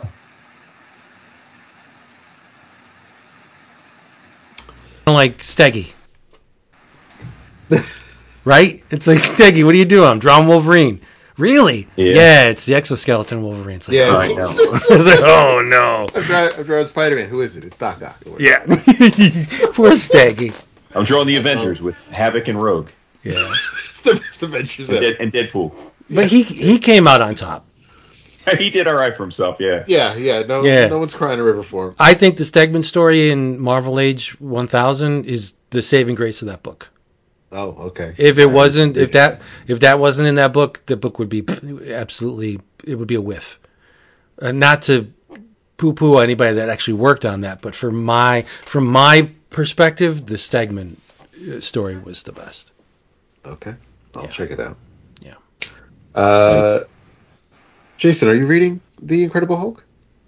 No, not as of yet. I mean, I'm not like avoiding it per se. I just haven't gotten to it yet. You didn't read any of it yet? No. I mean, initially I wasn't in on it because of PKJ. PKJ, but then you guys both said it was right. It was up to snuff. So, Jason, you know who's coming up in issue 4? Domino. Even better. Even better. The best character ever to come out of Marvel Comics, next to Spider-Man. After Spider-Man. After Spider-Man. Bronze Age Marvel. Ooh. It's not Cable. That's not Bronze Age. Well, you said a Bronze Age, so. Yeah. I mean, there's only 2 for Vince that would have come out from that era. So. Oh, Venom. No. Venom's not bronze. You jerk. Yeah, I thought you said, well, no, you did, because Cable wasn't Bronze Age either. That's no. It's not. I said it's not Cable. Man-Thing. Okay. Man-Thing is coming in Incredible Hulk number 4. My God. Is he still like ruling Weird World with what's her name, or is he back? He looks like he's back. I don't know the continuity. Welcome back, Man-Thing. I don't pay attention. Last thing I knew, he was the Thunderbolts' personal gateway. That he would teleport the Thunderbolts around. That's the last that thing. Was that the Warren Ellis run? Maybe. I don't know. Hi, cutie. Oh, the pussy. You get the pussy. You did the baby. Who rips me to shreds. Yeah, I guess I deserve it. But so I didn't read issue 3, but I've been told to read it. But I haven't, so I'm going to get to it. But I heard there's a text page in it. Is there? Yes. Yeah, at the end. Yeah. Did you like it? Did I like the issue? Yes.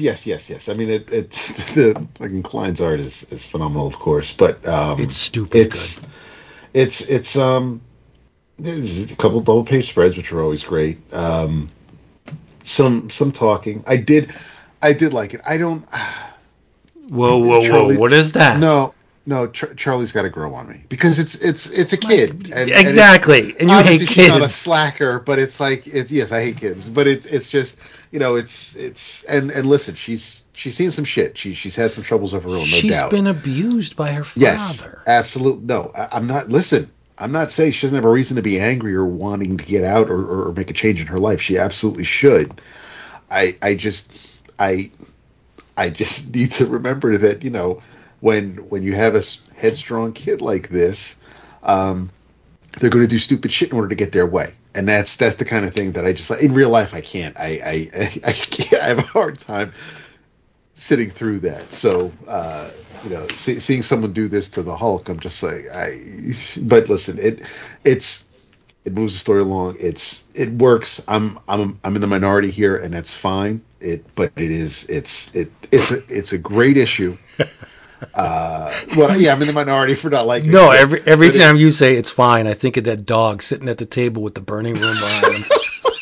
We use that at work. This is fine. It's fine. This is fine. It's fine here.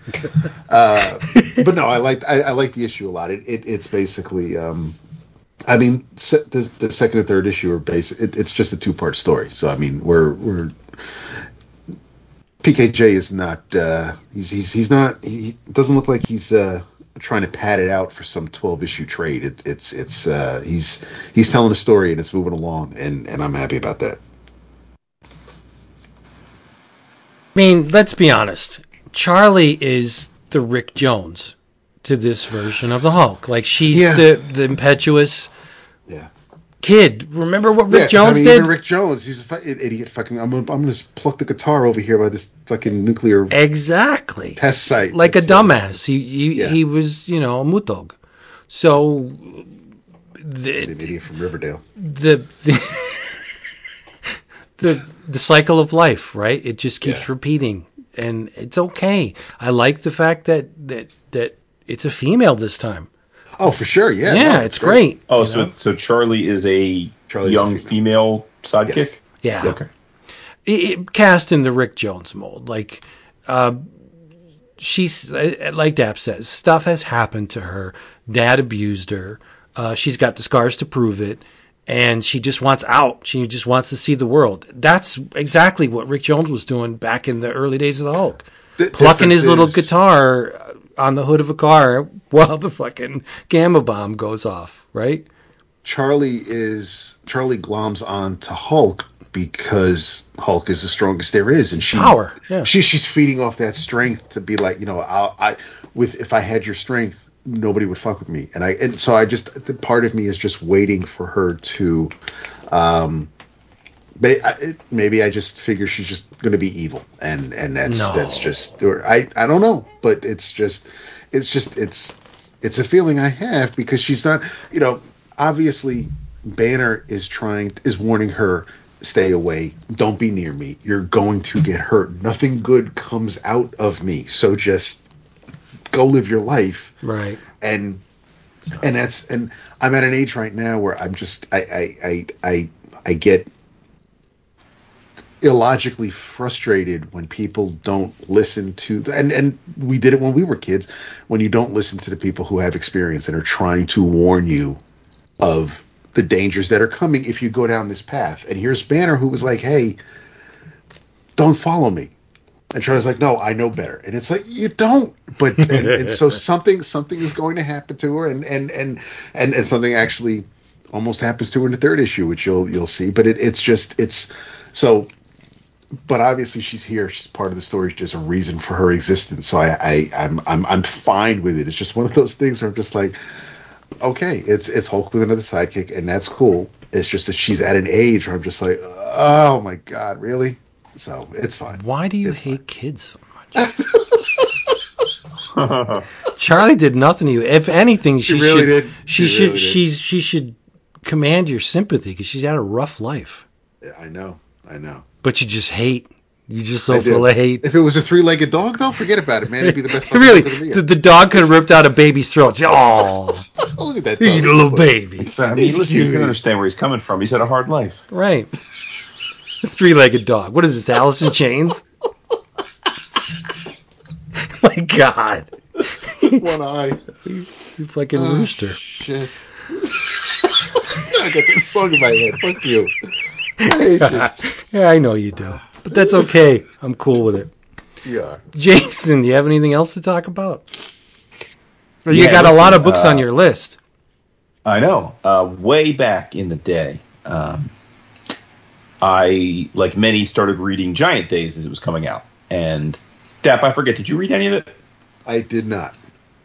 Okay. And I read, like, the first 2 or 3 trades worth, and I enjoyed it, but just as we are wont to do, because comics and Regina and the show and all that, I just fell behind and then stopped reading it and then stopped ordering it.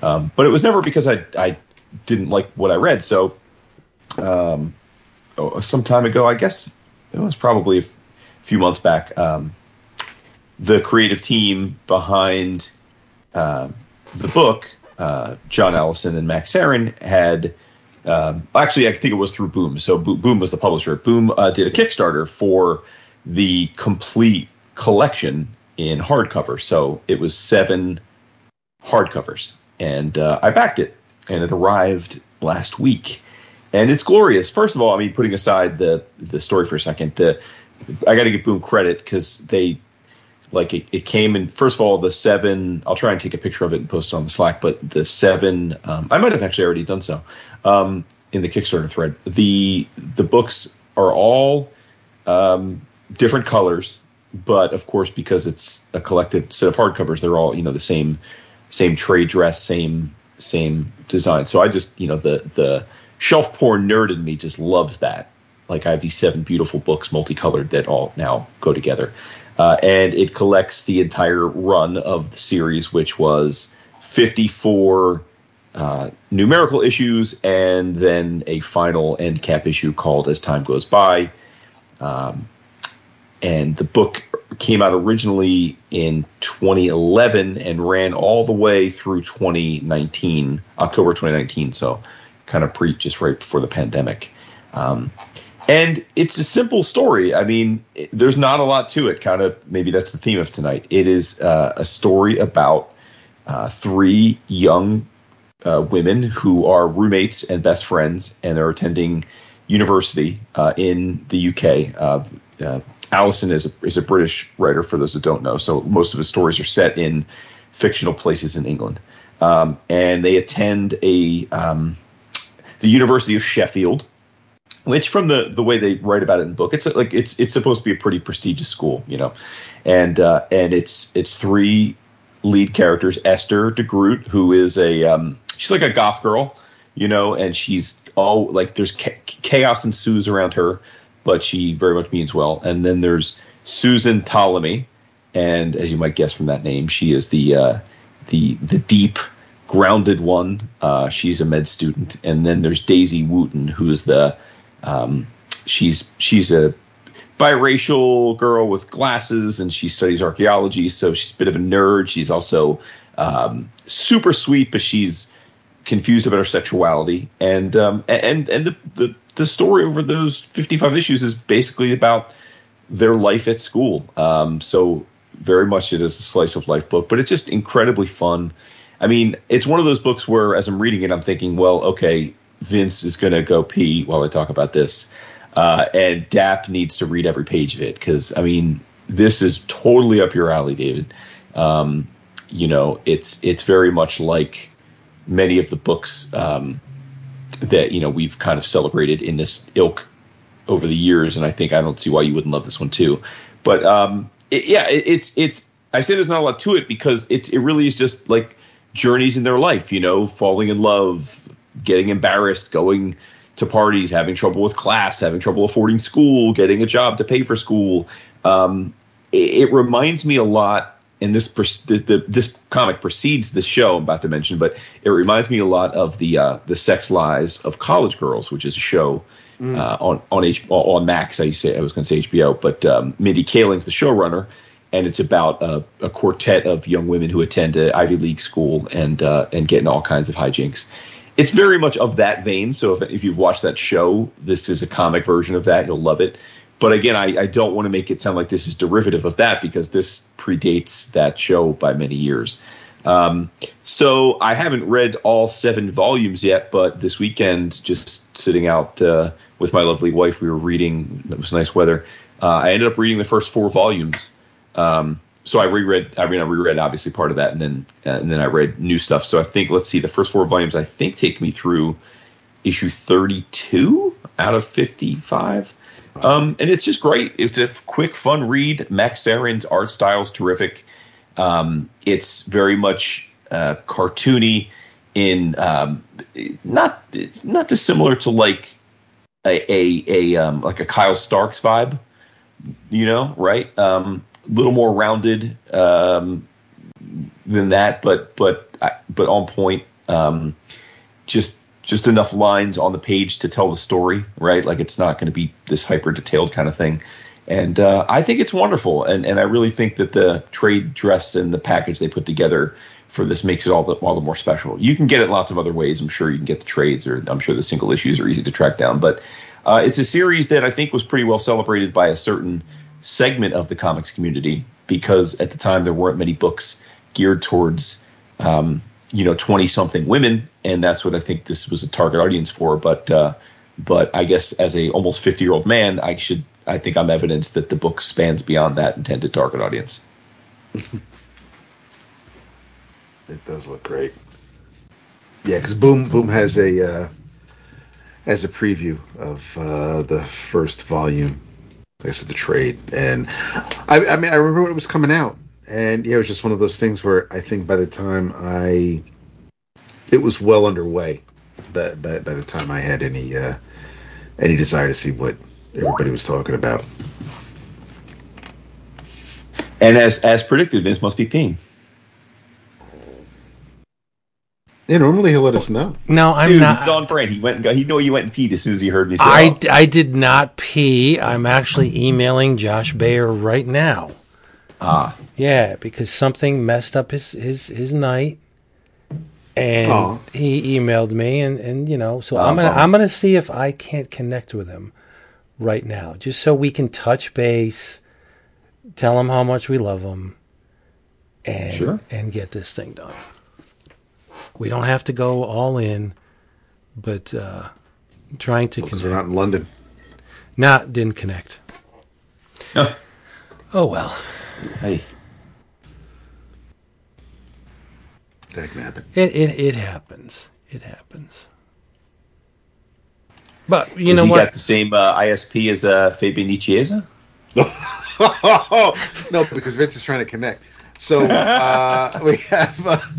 So yeah, I mean, we all know that New York isn't ideal for shopping so much, except for our boy with the magazines. But Jason, I will keep an eye out for Heroes next year for Giant Days, because I know the Kickstarter. Yeah, I did see the Kickstarter, and they had some fantastic perks. Those tiers were slamming. But and to be fair, it was not it was, even though I think they did a great job with it, and like I said, they gave a ton of other, like, they gave bookmarks and posters and buttons and like all kinds of swag. I mean, I don't, as you guys know, I'm not super into the swag myself, but like, I think in terms of the kinds of things you get as extras in these packages, they definitely hooked it up. But it was not an inexpensive purchase. Like, if you hadn't had any experience with Giant Days before, it would have been hard to confidently plunk down $180, which is what the 7 volumes cost. So yeah. Wow. Yeah, so I'll look for the trades at Heroes, if not sooner. Yeah. No, but you're right, Jason. You're dead on. I probably wouldn't read this, but glad you enjoyed it. No doubt. Yeah. That adds nothing to the conversation. But, well, listen, we all know each other well enough that sometimes you read something and you get excited because you want to turn the other people's onto it. And then other times you're reading something, you're thinking, oh, this would not be that person's thing. Yeah. That's exactly what I thought when I was reading the first issue of Scrapper. I'm like, Dap is going to eat this shit up. And I knew it. Like, we know each other. We know what we love, and we know what doesn't attract us. And that's okay. Right? That is okay. I like to tease you about your young girl coming to terms with her sexuality books. But there's a little bit of... It is what it is. Right? There's a little bit of truth in that, right? And you know, like, a lot of the stuff that I read, you will not touch. And that's okay. That's all right. Okay. I was pleased that you at least attempted, or I'm sure you read it all, Unended, right? Because, oh, yeah. Well, listen, I love Bear. I mean, you turned me on to Bear years ago, but I'm a fan of his. I've got a few commissions from him. I think he's great. I mean, he's an incredibly creative person. You know, I mean, his work is challenging, but in all the right ways. He's the Wolverine of comics. He's the best. He's the best there is at what he does. You know, I was gonna say, just in keeping with the young women coming of age thing. I mean, Dap, I think this is right in the same vein as Axel Lenoir stuff. And that's your okay. Pearl. Okay, yeah. You know, it's racy. It's probably a little less overtly sexual than Axel at times, but like it's still racy. I mean, they get their, you know, like it's not. You know, this isn't like a preteen type of a thing. This is, you know, this is grown ass women in college having grown ass lives. You know. Okay. I know that the second volume of Secret. No, the next volume of. Well, actually, no. What If They Were is on its way. But the Secret Passages was getting a slight delay because of the English translation, but she's working on it, so hopefully we'll get that soonish. Because yeah, I could.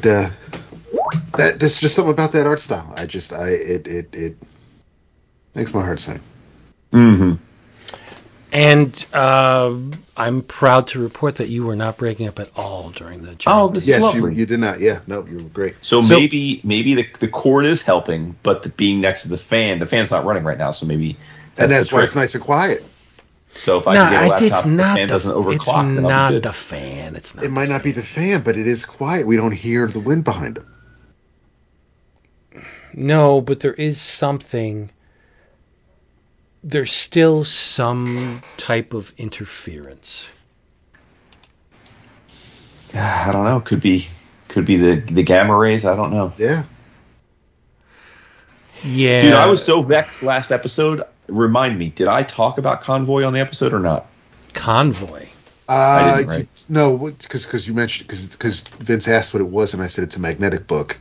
But I don't know how. I don't think you got very far. Because I was breaking up, and then I was like, "Fuck it, I'm not." Yeah. Okay. Yeah. Maybe that's what it was. I was like, "I'm not gonna hurry up." But it was mentioned. But yeah. I don't know about it. Okay. Yeah. No. That book was part of a 2-volume as you guys know this, but for our listeners, Magnetic, who we talk about a lot, they've been doing a thing probably like the last 2 or 3 years where when they do Kickstarters, they usually do like a tandem a pair of books, and it's usually like by the same European creators. And that was the case with this. They did a Kickstarter for 2 books called Convoy and Mezcal, Mezkal, and the reason they solicited them together are the same creative team. Both were written by Kevin Stevens and illustrated by Jeff. That's just the creator's name is JEF. And when they solicited these, they said they pitched it as a Grindhouse double feature. So I had intended last week to talk about Convoy because I read it and it was it was terrific. What? I hate to interrupt you, but we have Josh. I'm here. Hi. Yay! There he is. Hey, everybody. Awesome. Because we sorry, Jason. We went into the episode talking up Unended, so we did cover it a little bit. But now that you're here, we can get into it. To be here. Thank you. A little more. You're looking awesome, my man. Thank you. Look at that. I had a really hectic night. Sorry about that. You can, for your own benefit, you can turn off the video if you want, because it's strictly audio. Oh, okay, cool. It was nice to see you. I mean, yeah, good to see you too. but Yeah, it's been a while. It has been a while. For those of you guys playing at home, this guy is a Renaissance man. He's a writer, a storyteller, an artist without peer. We've talked about his work here many times. Raw Power, Theth, of course, the all-time comic stuff, the ROM stuff that he's done, the Abysmalation anthology of collected short works. But he has a new book, and it's called Unended. And man, Josh, I got to say, it is some powerful, dense, heady stuff. I went into the episode saying it's like being hit by an Ignatz brick thrown by God. It is really. And I love the contents page where you're actually being pelted by a brick being thrown by God. But yeah, I got really obsessed with that image. I repeated it a few times in the book. I think there's an arm throwing something on maybe the slipcover too. Oh, yeah, nice. I do that a couple of times. Wait a minute, this comes with a slipcover? What edition is that? It comes. We had 400 copies printed with a slipcover, and I haven't seen those yet. They're on their way. I should see them at SPX. It was kind of cool. The Uncivilized, they normally have authors do a, what do they call it, a book plate. And I said, well, what's a book plate? And they said, well, it's kind of like a tiny book-sized poster. And I thought to myself, that's the type of thing that I would lose track of, and months later I'd find it and be like, well, do I use it as a bookmark? Do I frame it? And I'm already kind of bursting at the seams with books. So I'm afraid it's the type of thing that wouldn't have enough of a use. So I said, well, can we do a slipcase? And they agreed to it. And yeah, that's my understanding. I also insisted that we do it as a paperback book. And normally Uncivilized does hardcover, but to me, soft covers feel more like comics. So that was the slipcover also kind of dresses that up, so I can kind of have something look fancy but also be as accessible as a comic. Wow, and that's just an XPX thing? Oh no, it'll be available through my website. It's available through Uncivilized. I charge $10 extra for the slipcover, but I was just going to give them away for the first couple hundred readers, but I had to spend a grip of money to get. I just spent like $300 to get copies to SPX to sell. Right. So it's my way of kind of breaking even a little bit. My dude, I want one with the slipcase. So just casually knock one to the side because I got to have it. Yeah. I got to say, I mean, we all read the book, but there were many times during the reading of this thing where I felt like I was a voyeur. I felt like I maybe was listening in on a conversation that I shouldn't be, or, observing an interaction that was a little too uncomfortable, because it's raw, it's real. There's a realism in this book that is weight. There's weight to it. It's heady, and you carry it with you after you close the cover. And I thought, well, I knew Josh as a creator before this, but now I feel like I know you even better, because this book is really about not only your father, but this is a book about you. Right. And now I know many things make more sense to me, like the fact that you're straight edge, and the fact that you launch yourself into work constantly. And now I kind of know why, right? Through all these events that you detail in the book. It makes so much sense. Tell me why. That well, yeah, I know you're being funny, but the one scene that really stuck with me is the interaction with your dad, where you're expending all this creative energy into making comics. And you're like, Dad, I made a new comic. I want to show you. And he's just like, yeah, just leave it on the nightstand, whatever. And inevitably, the Charlie Brown syndrome, which was brilliant, by the way, that you compare yourself to Charlie Brown trying to kick that damn football. The repeated results are always unfavorable, yet you keep pounding against that wall to try and get some kind of acknowledgement from your dad. And he just keeps flipping the book at you. And I was like, oh, so no wonder you have like this Puritan work ethic on steroids where you're just constantly making stuff and constantly creating. It's just to scream to the world, like, I exist. Here I am. Take notice. Right? Am I off base with that? No, not at all. That's all those things ring a bell. That is, yeah, my parents, they, if they wanted to create an obsessed comic book maker, they couldn't have done a better job. They couldn't have stirred up a bigger nest of bees in me, because at the point where I was the most obsessed with comics, they would, they like really policed me like it was some kind of really like something from another era. You know, most parents, especially these days, their kids are into what they're into, and it's in the background, and as long as they're entertaining themselves.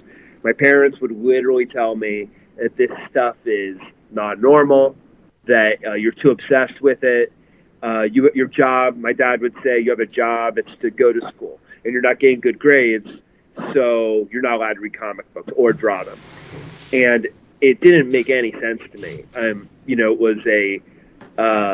It was the one thing I was interested in, and it was fully prohibited in my class, in my house.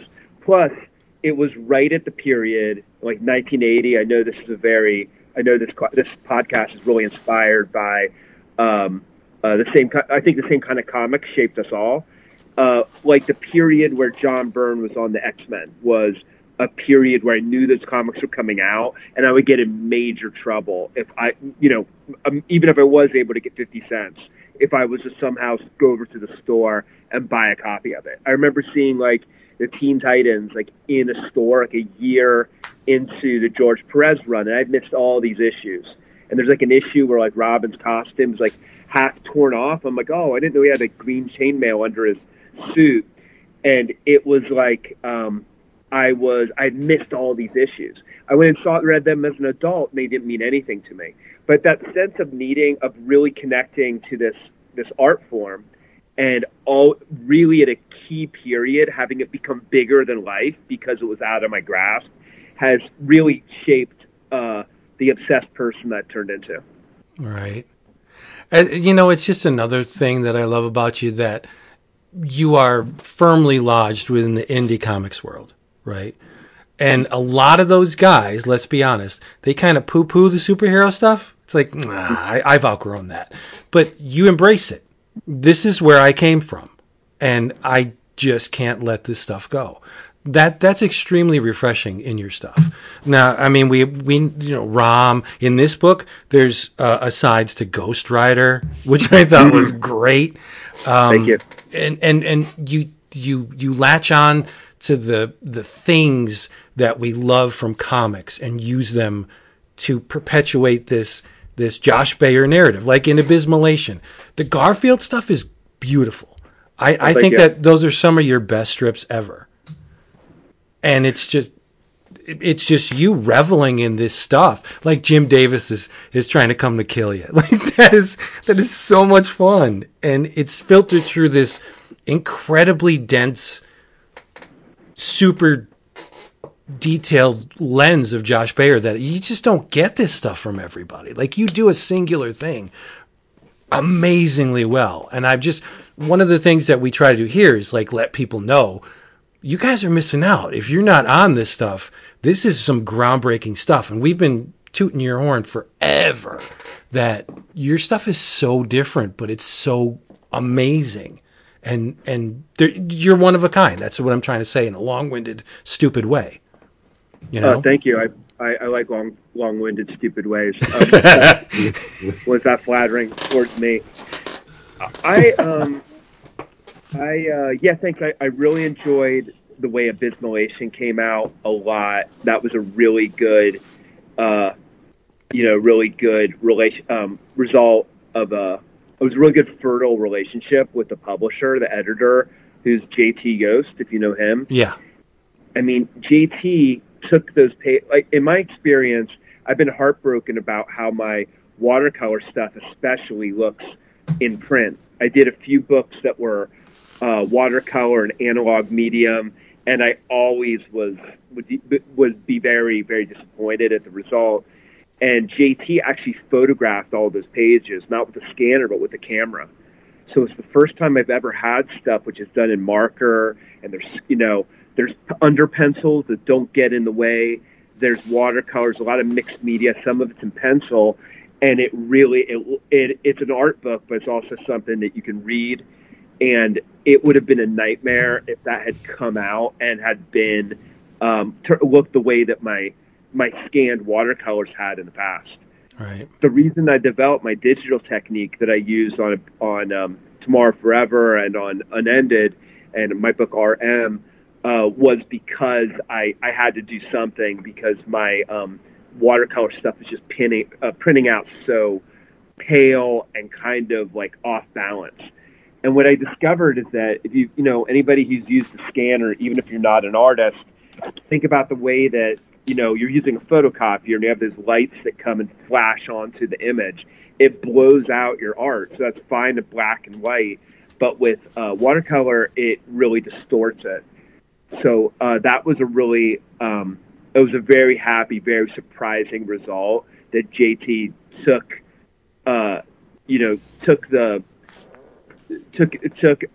really took a very like signature position in that book, looking so amazing and so successful. Yeah, it does look really, really good. A lot of the color I noticed, and I know it's digital, but some of the color would challenge traditional 4-color printing press. Like there's a lot of really high chroma color in this book, and I was like, damn, who printed this thing? Because it is on point. The colors are vibrant. And the saturation is really good. So I was like, I need to know who printed this, because I'm in printing, and a lot of this stuff would really challenge somebody to get it, to capture it authentically, to get it the way you intended it to be.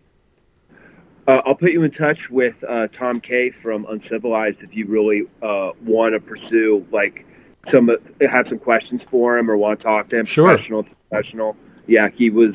I mean, it was done in China. That's all I know. It came out extremely well. Yeah. Yeah. But going back to one thing you said about indie artists and superhero stuff, I think I can't speak for everybody, but I mean, for one thing, I'm older than a lot of people who are in the scene, and I think that they are just as sentimental and embracing of their own kind of mainstream pulp culture. Mm-hmm. You talk to these kids about Pokemon or Teenage Mutant Ninja Turtles or whatever Generation Z is into, and I've always been 10 years behind my friends who are doing comics. So like Pat Alicio and that scene, those guys they have a lot of affection for stuff that I kind of missed the boat on. Like they had kind of a love-hate relationship with Image, and I just had a hate relationship with Image. Right. I was like 19 when that stuff came out and thought it was terrible. And they, over time, I think I like what it inspired. I don't like certain artists. I like the artists who are interpreting them through their own lens. But I don't know that. I feel like they embraced. I mean, everybody always wants to do a zine about, Christina Aguilera or Britney Spears or the Spice Girls or whatever is big and dumb and populist and kind of forms an umbrella that a lot of people can get under. For one thing, somebody who doesn't read indie comics will be like, this is all about The Office, so I'll read it, or this is all about 1990s X-Men cartoon, I'll read it. So I do think that, and even me, like in my academic classes, I like sort of reluctantly will introduce the superhero stuff, but all my students know that the stuff I'm into, and when I do present it, right, I'm as passionate about most of that as I am, the other stuff, which is part of a different canon. Right. I'll talk about Tony DeZungia pretty much as lovingly as I talk about Milton Caniff, and I've been looking at Al Williamson lately, just blown away at how consistent he was, and I think those all my students basically accept it. But I teach illustration as well as comics, and my early evaluations, some students would say enough of the comics. So I tried it from the beginning in my classes now. I tell them, this is who I am, but I'm going to try to give you a platform that is equal parts, appeals to the people in here who want to be fine artists, the people who want to be illustrators, and the people who want to be cartoonists. But I've just learned I'm so enthusiastic about it. I try to dim it down a little bit, because even at a 5, my enthusiasm will probably read it as being at a 10. Right. I encountered the same problem with my students, where they can see I'm going down that road of comics, and I see the eye rolls coming. And I had one student that I have a Joe Kubert signature tattoo on my arm.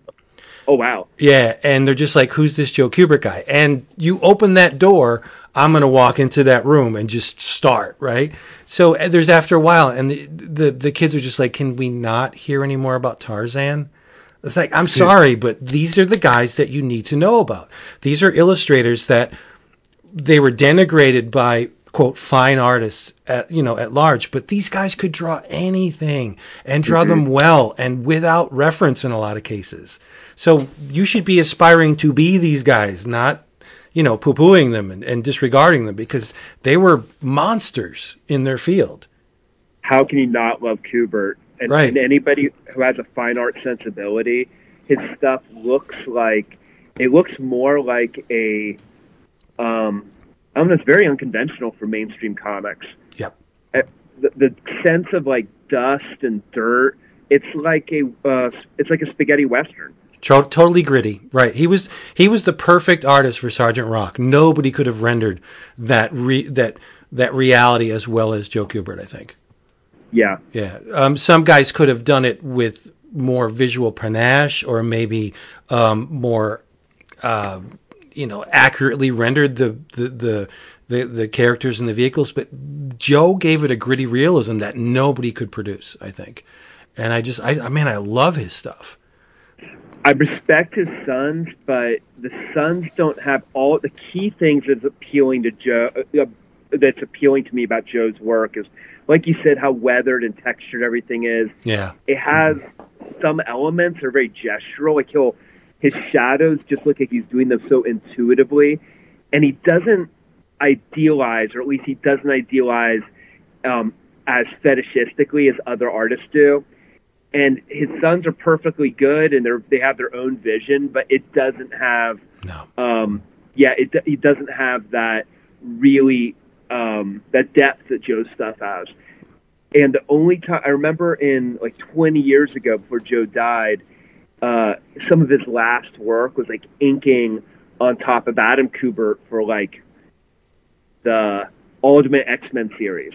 And I remember I'd just been hating, because I was reading it because I liked Mark Millar a lot at the time, and it was the first time I liked the work. And then I looked at the credits, and I was like, oh, his dad inked this. And I guess as far as inkers go, he does tend to be somebody who really overpowers the pencils. Sure, yeah.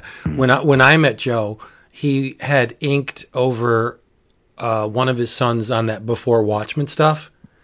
And I saw that too. And the stuff looked great. But because Joe was like the guiding force of it. And you would think like the son would learn, like, wow, look what my dad did to my pencils, like pick up some of that stuff. But I don't want to shit on the sons. I think they're very talented guys. It's just that they have their thing and their dad, did it right. So, yeah. So let's get back to Unended for a little while. Sure. One of the things I wasn't a little mad at you, but if I was reading this and you were in the room, there was a couple of things in this book where I'm just like, man, the thing that got me was the intro with Pettibon. How you went back to him and he validated you, and then the thing with your dad and the comics, you were just looking for some kind of validation. And I'm like, God damn it, this is Josh Bear. He does not need to be validated by anyone. So I felt some kind of way when he's like, okay, I endorse you. I'm like, bullshit. He doesn't need your endorsement. This is Josh Bear, man. I love it. Thank you. That's a huge compliment. That last, me knocking on his door and saying, I need you to say something that validates me. That was a fiction. But what happened was I tracked down Pettibone. I said to him, just what happened in the comic. I want to talk to you. I don't really expect you to write an intro, but we could have a conversation and I could probably transcribe it and turn it into an intro. And then when I read it, it was a great conversation, but he didn't build that bridge back to my work. And I just needed one more line, and I played it out in my head. And I was like, if I go over and I force the issue, he's going to. It's a very Pettibone-like gesture. Like, what do you want from me? Like, you want me to say I validate you? Okay, I validate you. Much for many of the reasons that you just said. Like, I think he would find that to be absurd. Right. And that part was a very true dialogue, and the whole dialogue. I recorded it, and then I created a transcript of it. And if anybody reads Bubble Zine, the whole transcription is in bubbles. But yeah, I would have loved to have put introduction from Raymond Pettibone, but it's kind of an anti-introduction. So I didn't put that on the cover, and people will see it. It still is what it is. It's still, there when people open up the cover. So it's a kind of an intro and kind of an anti-intro. So, at least you can know that I didn't, I'm a fiction writer, so I didn't really, but I do really like that you said that. I honestly didn't make that connection. That's there absolutely is there is a link between those two things. You got Pettibone talking about his relationship with his father. You have me dealing with my father, which is the reason that his intro belonged in there. And then I didn't even think about the idea that I'm also literally asking him to say that he endorses me or validates me, but same thing. They're pretty powerful bookends. Yeah, I picked up on that immediately, and I was like, I mean, you know how I feel about your work, right? Is there ever a time when you finished a page and you pull back and you look at it and you're just like, damn, I'm good. Like, do you do that? Do you have self-worth? Yeah. Hopefully, it's somewhere between those two extremes. I have days where I'm really happy with what I've done. Usually on the same page, I feel differently in the morning. I do love. I can't accept an outrageous compliment like that, but thank you so much. Ah, come on. Another one of the things about the book that I found fascinating is the fact that the majority of the time you depict yourself in shadow. Like there's almost no facial features at all. And you said it yourself, it's hard to see yourself. Are you still seeking the visual identity of Josh Bear, or? Yeah, definitely. Well, that's good.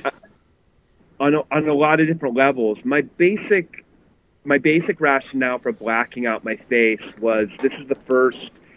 In a lot of ways, this is a sequel to Theft, but it's the first time. And Theft is a stand-in for me, but I've identified. It's an avatar, and it's the first time I haven't used an avatar, but it's still fiction. Whenever you write about yourself, it's fiction. There's things in the comic that didn't happen.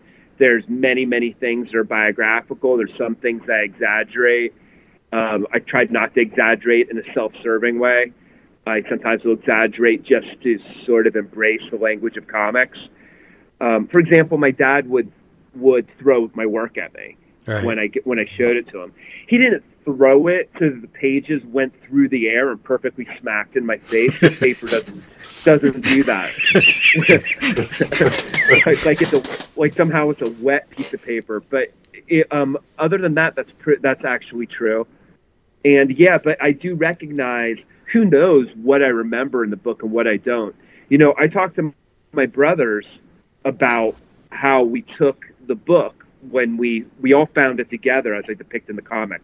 For people who haven't read the book yet, my dad died in 2010, and while we were, sorting through the aftermath of him passing away, my stepmother came out with a box of his writing and gave it to us.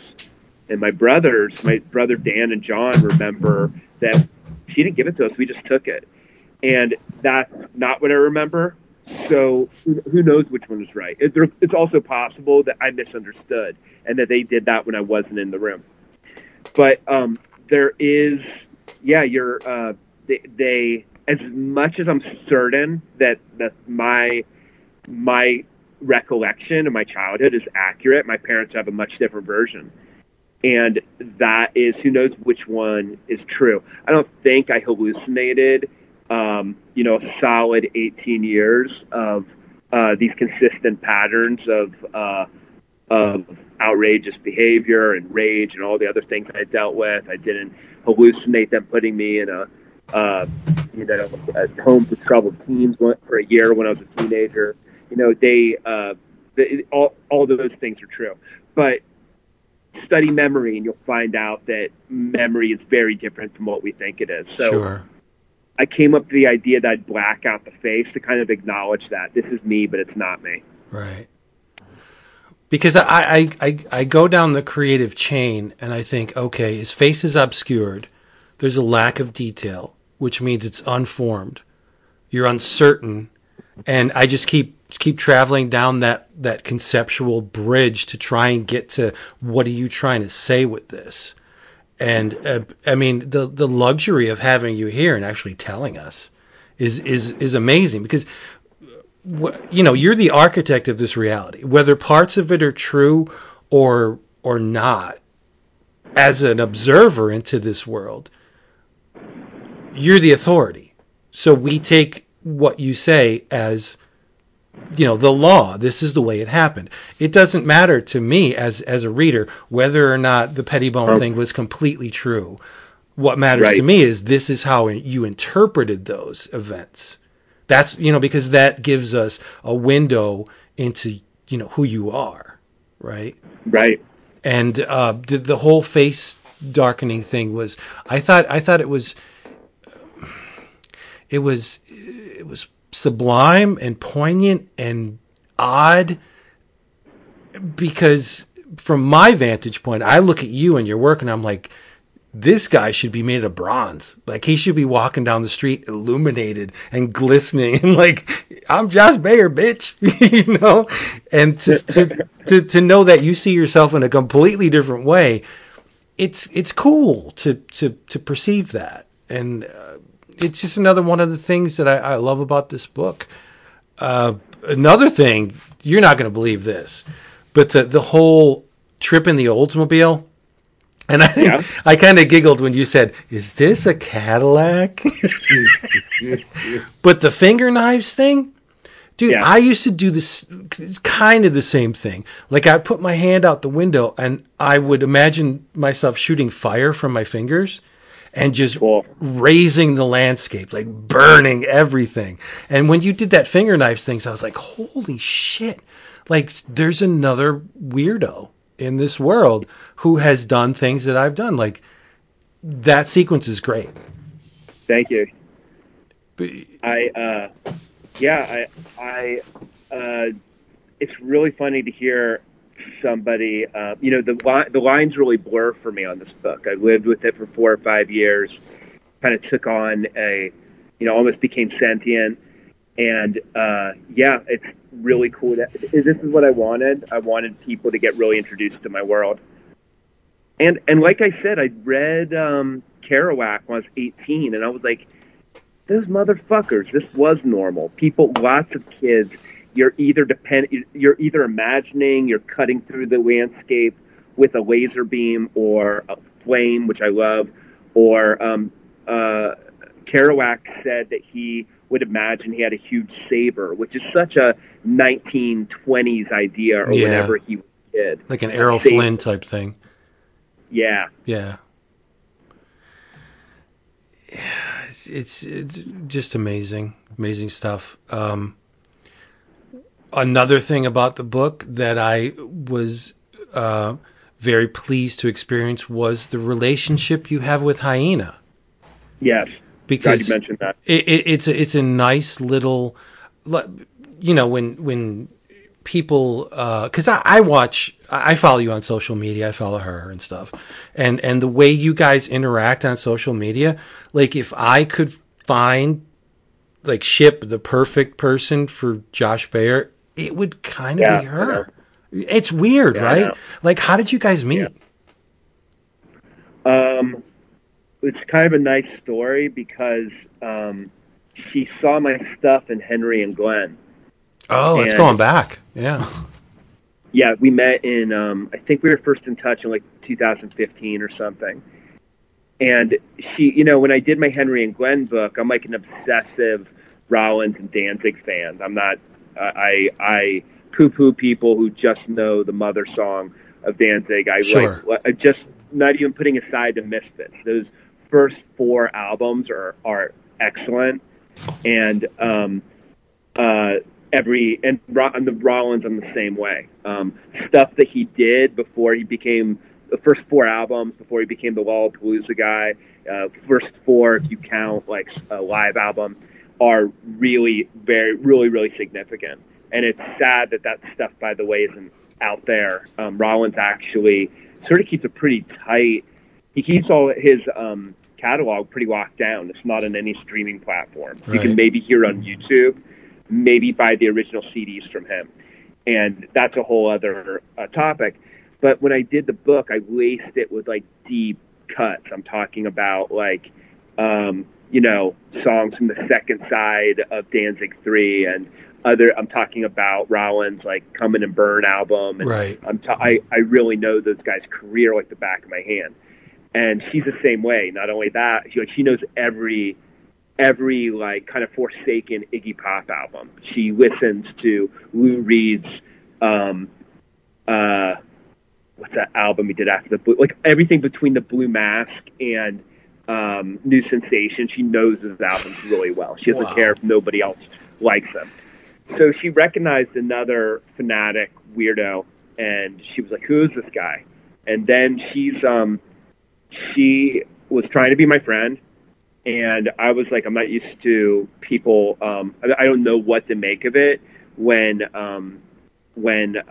somebody is so upfront with liking me. But that's how she was, and she planned a trip to New York. She's like, "I'm going to meet you," and she made a pretext to come to New York, and then we met, and then we've been together ever since. We're very, very tight partners, despite being in different cities. Yeah, it's amazing. I love the interplay between you two. And she cuts to the bone, man. She does not pull punches. Right. Which is amazing. She's changed me a lot. I was telling somebody about her recently, and it's like I have like story after story to tell a lot of the times where she is in my corner and she's giving me like she's really a great consultant in all things, all realms. I've become very different from meeting her. I've seen things in much less black and white ways. That's great. Yeah. Again, I had to laugh when you're telling her all about your dad and the stuff that you're planning for the book, and she's like, "Oh yeah, you're the champion of suffering. Woe is you." Like that is great. She does not give a shit, which is it's awesome. I hope the relationship endures forever. I really do, because it just seems like you guys are two pieces that fit together really, really well. Thank you for that thought. Thank you. Yeah. Another thing which was really cool is the freaking Lemmy stuff with the Motorhead and the Star Trek episodes. That was really cool and unexpected. Thanks. How did that come about? It's just I just listen to my. I just kind of have my radar up when I'm doing a story and see what feels right for it. The idea of Lemmy somehow being on Star Trek, like, we'll let you know this is a fictional world. Yeah. Somehow it's our planet. Everything is the same, except in this dimension, Lemmy was Lemmy, and he also was cast in a Star Trek show. I think I found a comic where I was saying to Hyena, doesn't Lemmy have kind of a posh accent? He's like, what kind of English accent does he have? He kind of talks like Patrick Stewart. But then again, Patrick Stewart is probably, he comes from a very lower working class background. But more than that, he talks like Jean-Luc Picard. He's kind of got this, he's just less fancy. He has kind of a harsher demeanor. Right. Like a combination of Picard and Worf. And maybe that's what triggered it. And a lot of time, I just gave an assignment to my students where I asked them to do a dual narrative. And I said that in my work, you often see dual narratives where there's a private narrative, there's a public narrative. There's a show that everybody can watch. It forms an umbrella that everybody is broad enough that everybody can get into. It might be a song, or it might be a TV show, or a band, or Ghost Rider, or Lemmy. And again, I gave that assignment to my students. I said, take an incident that happened to you, or this closely modeled after something happened to you, and then I want you to pair it with another narrative that is out of the blue, that is something a character might be watching, or a song that they're listening to, or an MTV video they're listening to. And I'm like, just see what happens. Try to see, maybe the two things will resolve each other, and maybe it'll be open-ended and give the story a sense of mystery. And that's pretty much the way that I'm what I want for my own story. All right. Well, the image of Lemmy as a Starfleet officer with a giant scythe, pretty damn compelling, right? I want to see that.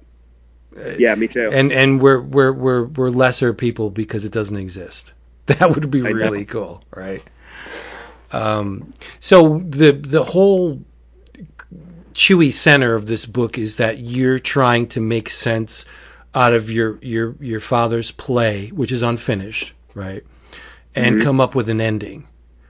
And yeah, I thought the journey of you trying to decipher what he had written, or like making sense of the fits and starts of the play, was like, in a way, reassembling and rearranging the memories you have of your dad, trying to piece together the person he was. And let's be honest, anybody who reads this knows the guy wasn't perfect. But he obviously meant something to you to make the effort that you made to decipher what he had written. True. And yeah. I have to be honest, I'm not entirely sure that I understand all of the Poe ending. The Bela Lugosi playing, doing the Poe stuff on stage. I understand it to a point, but maybe you can flesh out a little bit more for me of how, like the Telltale Heart part, where there's something working on this guy that no one else can hear. Like, that's appropriate to the narrative, where you have this ghost of your dad that's impacting you in a way that nobody understands but you. So that you hear the beating of that heart, and you talk like, don't you hear that? Like, that's my father's resonance on this world. Like, I need to decipher this. Where I get that part about the Telltale Heart, but the whole, like, why did you pick Bela Lugosi? I don't know. I am not entirely sure. the whole story came to me when it came to me, and I kept the structure when I first wrote it. And I knew that I had this story that didn't have a cap, and I needed to force something into it. So forcing something that didn't fit, if it doesn't fit, that's kind of the point. And I do my best to make it fit, but I'm not going to end this unendable thing. So having this third act that is like this uneasy seal on this this project that needs to be resolved is exactly what you said. It is something that doesn't entirely. There's a disconnect, Right. And I decided, like you said, you enter this comic, you're entering a world where it's the rules of the author, and that's interesting too. That's core, it's meta. It's core to the ideas of the story. What is it to do successful writing, and what does it mean to you? How do you make work mean something to other people? And so that came to me. I was reading a book about Bela Lugosi at the time, and I decided in this world, like, it's following my rules, so inexplicably Bela Lugosi could still be alive. My publisher said at one point, maybe introduce Bela Lugosi earlier, and I have like one tiny drawing of him very early, but I didn't think that was terribly important, especially because it's supposed to be an interruption and a shock. Right. Well, you're aware of the history of Bela Lugosi, where at one time he was celebrated, but towards the end of his career, he was an addict and fell out of favor and appeared in low-budget Ed Wood movies and very far removed from the stature he once had. And I thought that aspect of it was, okay, I get that part, because Dad at one time was the driving force of this family. And an inescapable presence in this unit, and then towards the end, or towards the later years, he receded a little bit with the seclusion in the room, and you had to go to him, and he was always like by himself or removed from the family. Like, I get that part. So, but the ending is intensely surreal, and I think that benefits the book conceptually, in that you didn't end this thing that your dad left unfinished.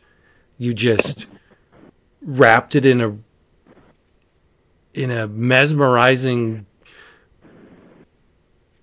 shell that just left what exists as it was, and just said, like, I can't put a punctuation mark at the end of the sentence because I'm not that person. So this is how I translated it. This is where I'm letting it lay. And I thought that was great. Thank you. Yeah, it's, I think that you have my dad's play, which is not going to be remembered. You have my work that I don't know, who knows, like, what legacy I'll leave behind. Then you have Edgar Allan Poe, who, even if you have never read his stuff, you can probably recite a couple lines from The Raven, or what the basic gist of his story was. And that's lived on for 100 years. Maybe it'll last for another 100, maybe not. Right. So it's three different levels of people who are struggling to be artists or writers or creators.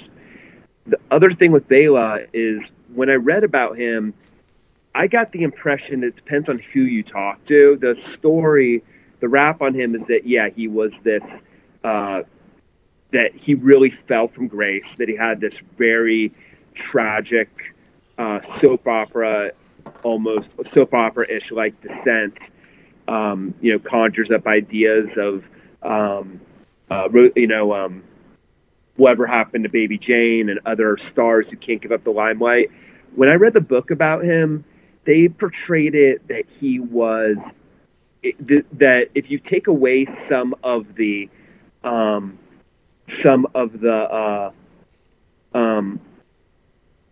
dramatization of what happened to him and the pathos around it, he was a working actor. He wasn't as popular. He saw Boris Karloff become bigger than him, but he really did do these one-man shows reading reading The Telltale Heart. And the part where the drummer, I could really see it from this book. He would be there on the stage, and it's just him reading it, this mesmerizing voice, and he's accompanied by a drummer. And the drummer's off stage, and one day the drummer hit the note at the wrong point, and he actually broke the strap, and he fell onto the stage. That really happened, and I was like, I love how action-packed that is in this very still scene. And I read it as that's somebody that I relate to. He did the work. He did what work there was to do. Some of it seemed pretty pitiful, but he did a lot of work off a little bit away from the public eye, where it was in the theater, where it was still respectable, and he's still somebody who is trying to do a good day's work with every ounce of energy he has. So I saw him in that guise as well. That sequence is really powerful in Unended, where you have the drummer and he initiates a pattern, and the pounding is just building, and it just keeps mounting, and then he's actually slamming the drum, and it's just like, it's really intense. And the way, obviously, the way you visualize it is just impeccable, right? So I thought Unended is not a book that I think one can take a single pass through and completely understand. I think this is a book that demands rereads. You need to, speaking, just from my vantage point, obviously, that I wish I had the luxury of time where I can go back and read it again for this episode, where I can be better. I absorbed, I think, a good amount of it. But there's more. Like, there's stuff in there that I'm sure will reveal itself to me on subsequent readings, right? Not only the narrative, but your art, man. I don't know how long this took you to complete. You said the better part of 3 years? 4.5. I think I spent a year coloring it. Wow. I colored the whole thing in 3 months, looked at it, said I want to do it again. I want to make this color better, and I broke out all the pages and did them again for another 6 months. Wow. And I found out that the originally it was due a year before it was going to come out. Then the publisher told me that they needed to push it, and I was like, that's fine. A year goes by. You see how fast time goes. That doesn't mean an extra 9 months doesn't mean anything to me. Well, that's good. I'm glad you have the creative energy to do something like that, to go back and rework stuff that I'm sure was great, but you felt otherwise. So that's awesome. But so 4.5 years. We're lucky to have you, man. I mean, it's crazy. This book is incredible. Just to kind of wrap it up, I also love the fact that there was no final page in the play, and the panel, I think, or the sequence where you're asking your father, just give me something I can work with. That mirrors the interaction with Pettibon. Like, you're just asking them, just give me something I can use, give me something I can work with. It's brilliant. It really is. Are you still there? Did he get knocked off? The image is frozen. Yeah, the image is frozen. Oh, no. That's not good. Mm. Oh, no. Stupid Skype. Fucking Skype. Well, how about it? I'm going to kick him. I'm going to kick him and reconnect with him. How about that? We'll see if we could do that. Just to wrap it all up, because we don't want to leave. Well, it would be very conceptually sound with the book to leave it unfinished. Right? Let's see if I can't get him back.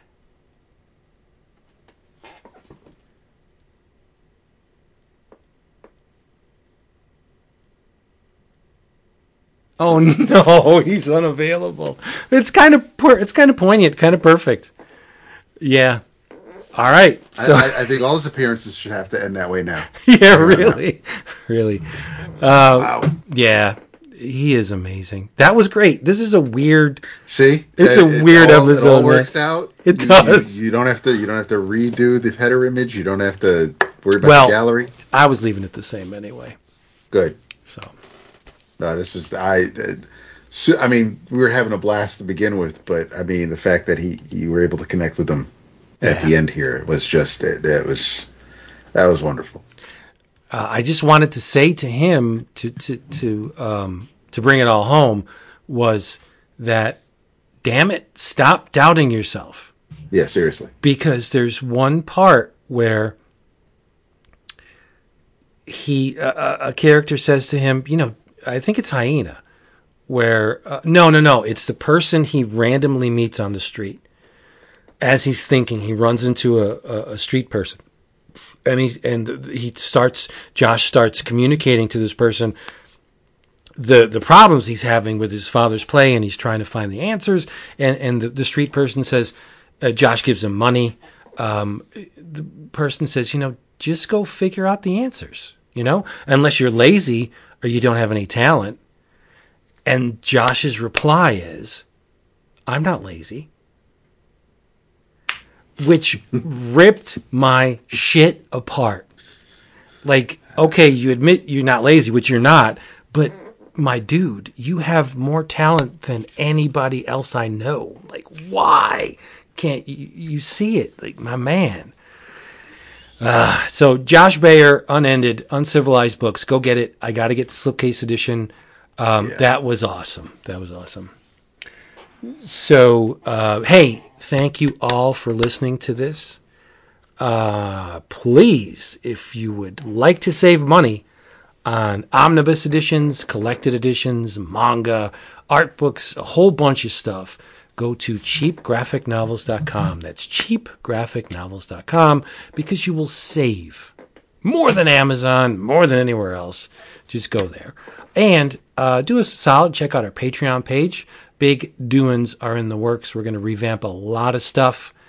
We're going to make it even better than it already is. And what it already is you get extra audio, hours and hours of extra audio that the people on the regular feed don't hear. You get images, you get comic book covers, you get to download original fanzines from back in the day. You can vote on the book of the month, which is coming up very soon.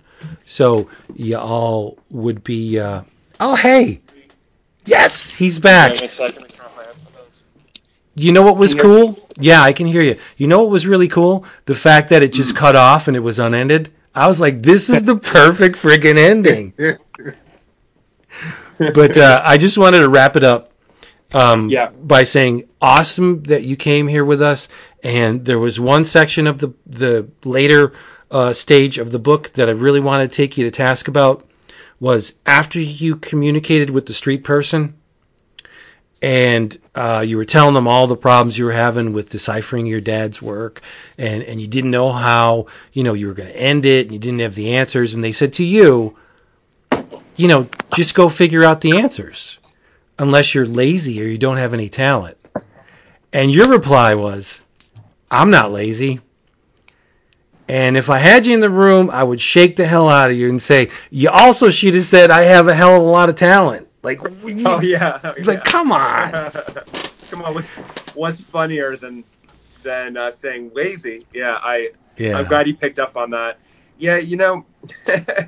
It is what it is. It's so funny hearing, this is really what I wanted. I want everybody to have a different take on it. See some things as true, some things as just disputable, something, and to understand that it's a book that has a life of its own. That's what I want. That's what I wanted for it. That's what I wanted for the person who reads it to experience. So thank you. Well, I think the perception of this book is going to vary based on their proximity to you.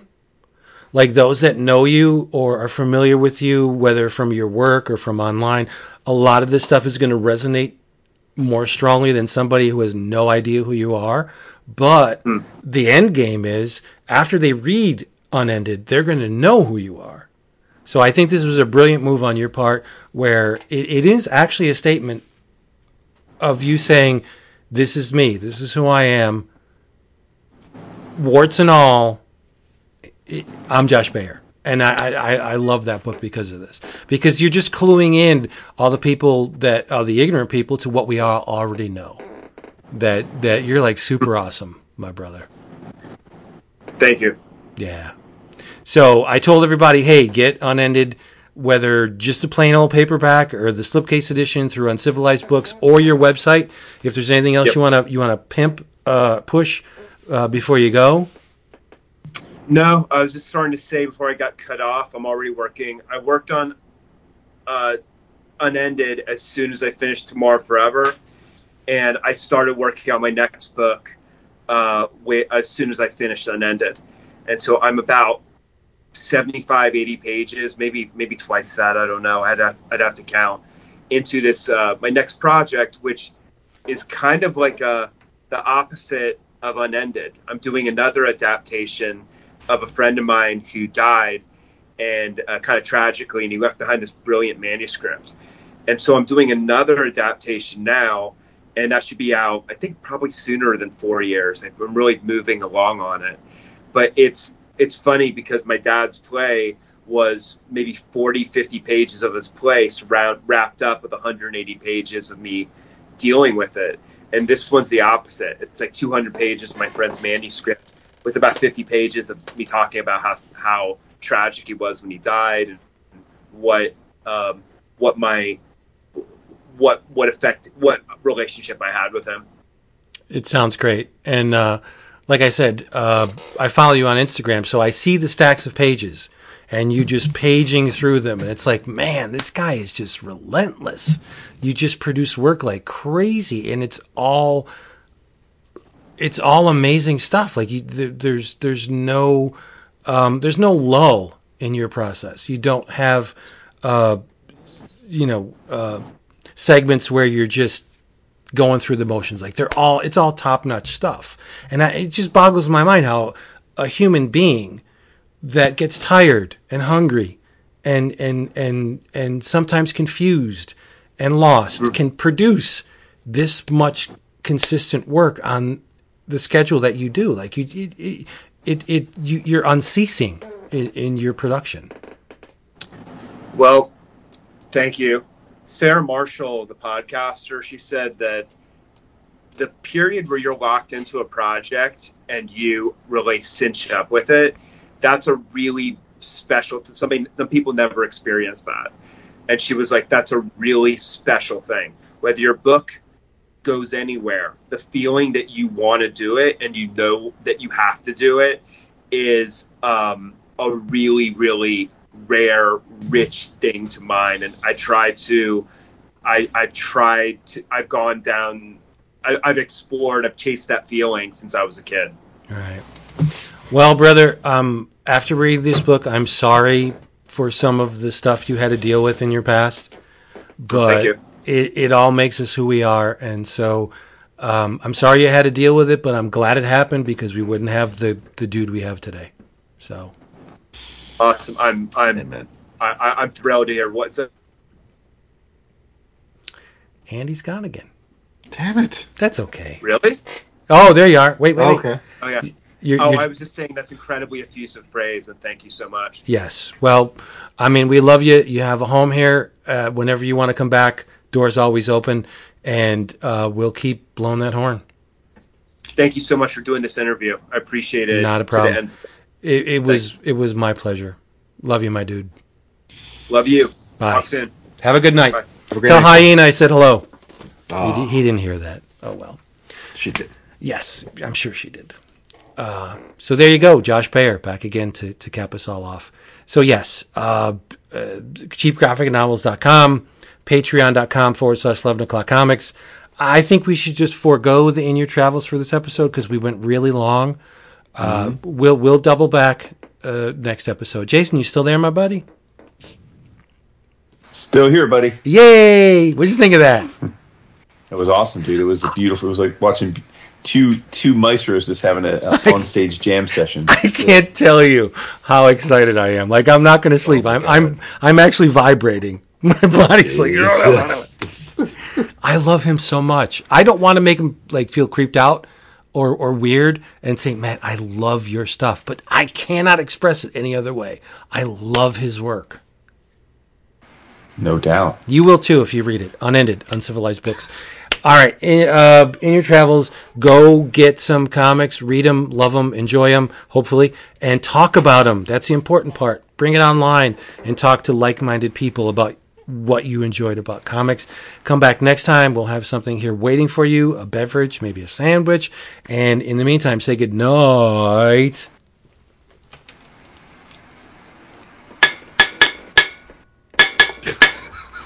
I got nothing. I was trying to make the cat meow. She won't do it.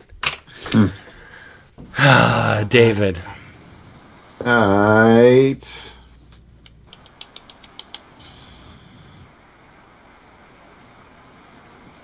What? Yeah. She's gonna fight you. No, I think she caught a mouse. David. Oh. Nice. Little mouser action. Hey, what are you doing over there? They're in her keep. I don't know.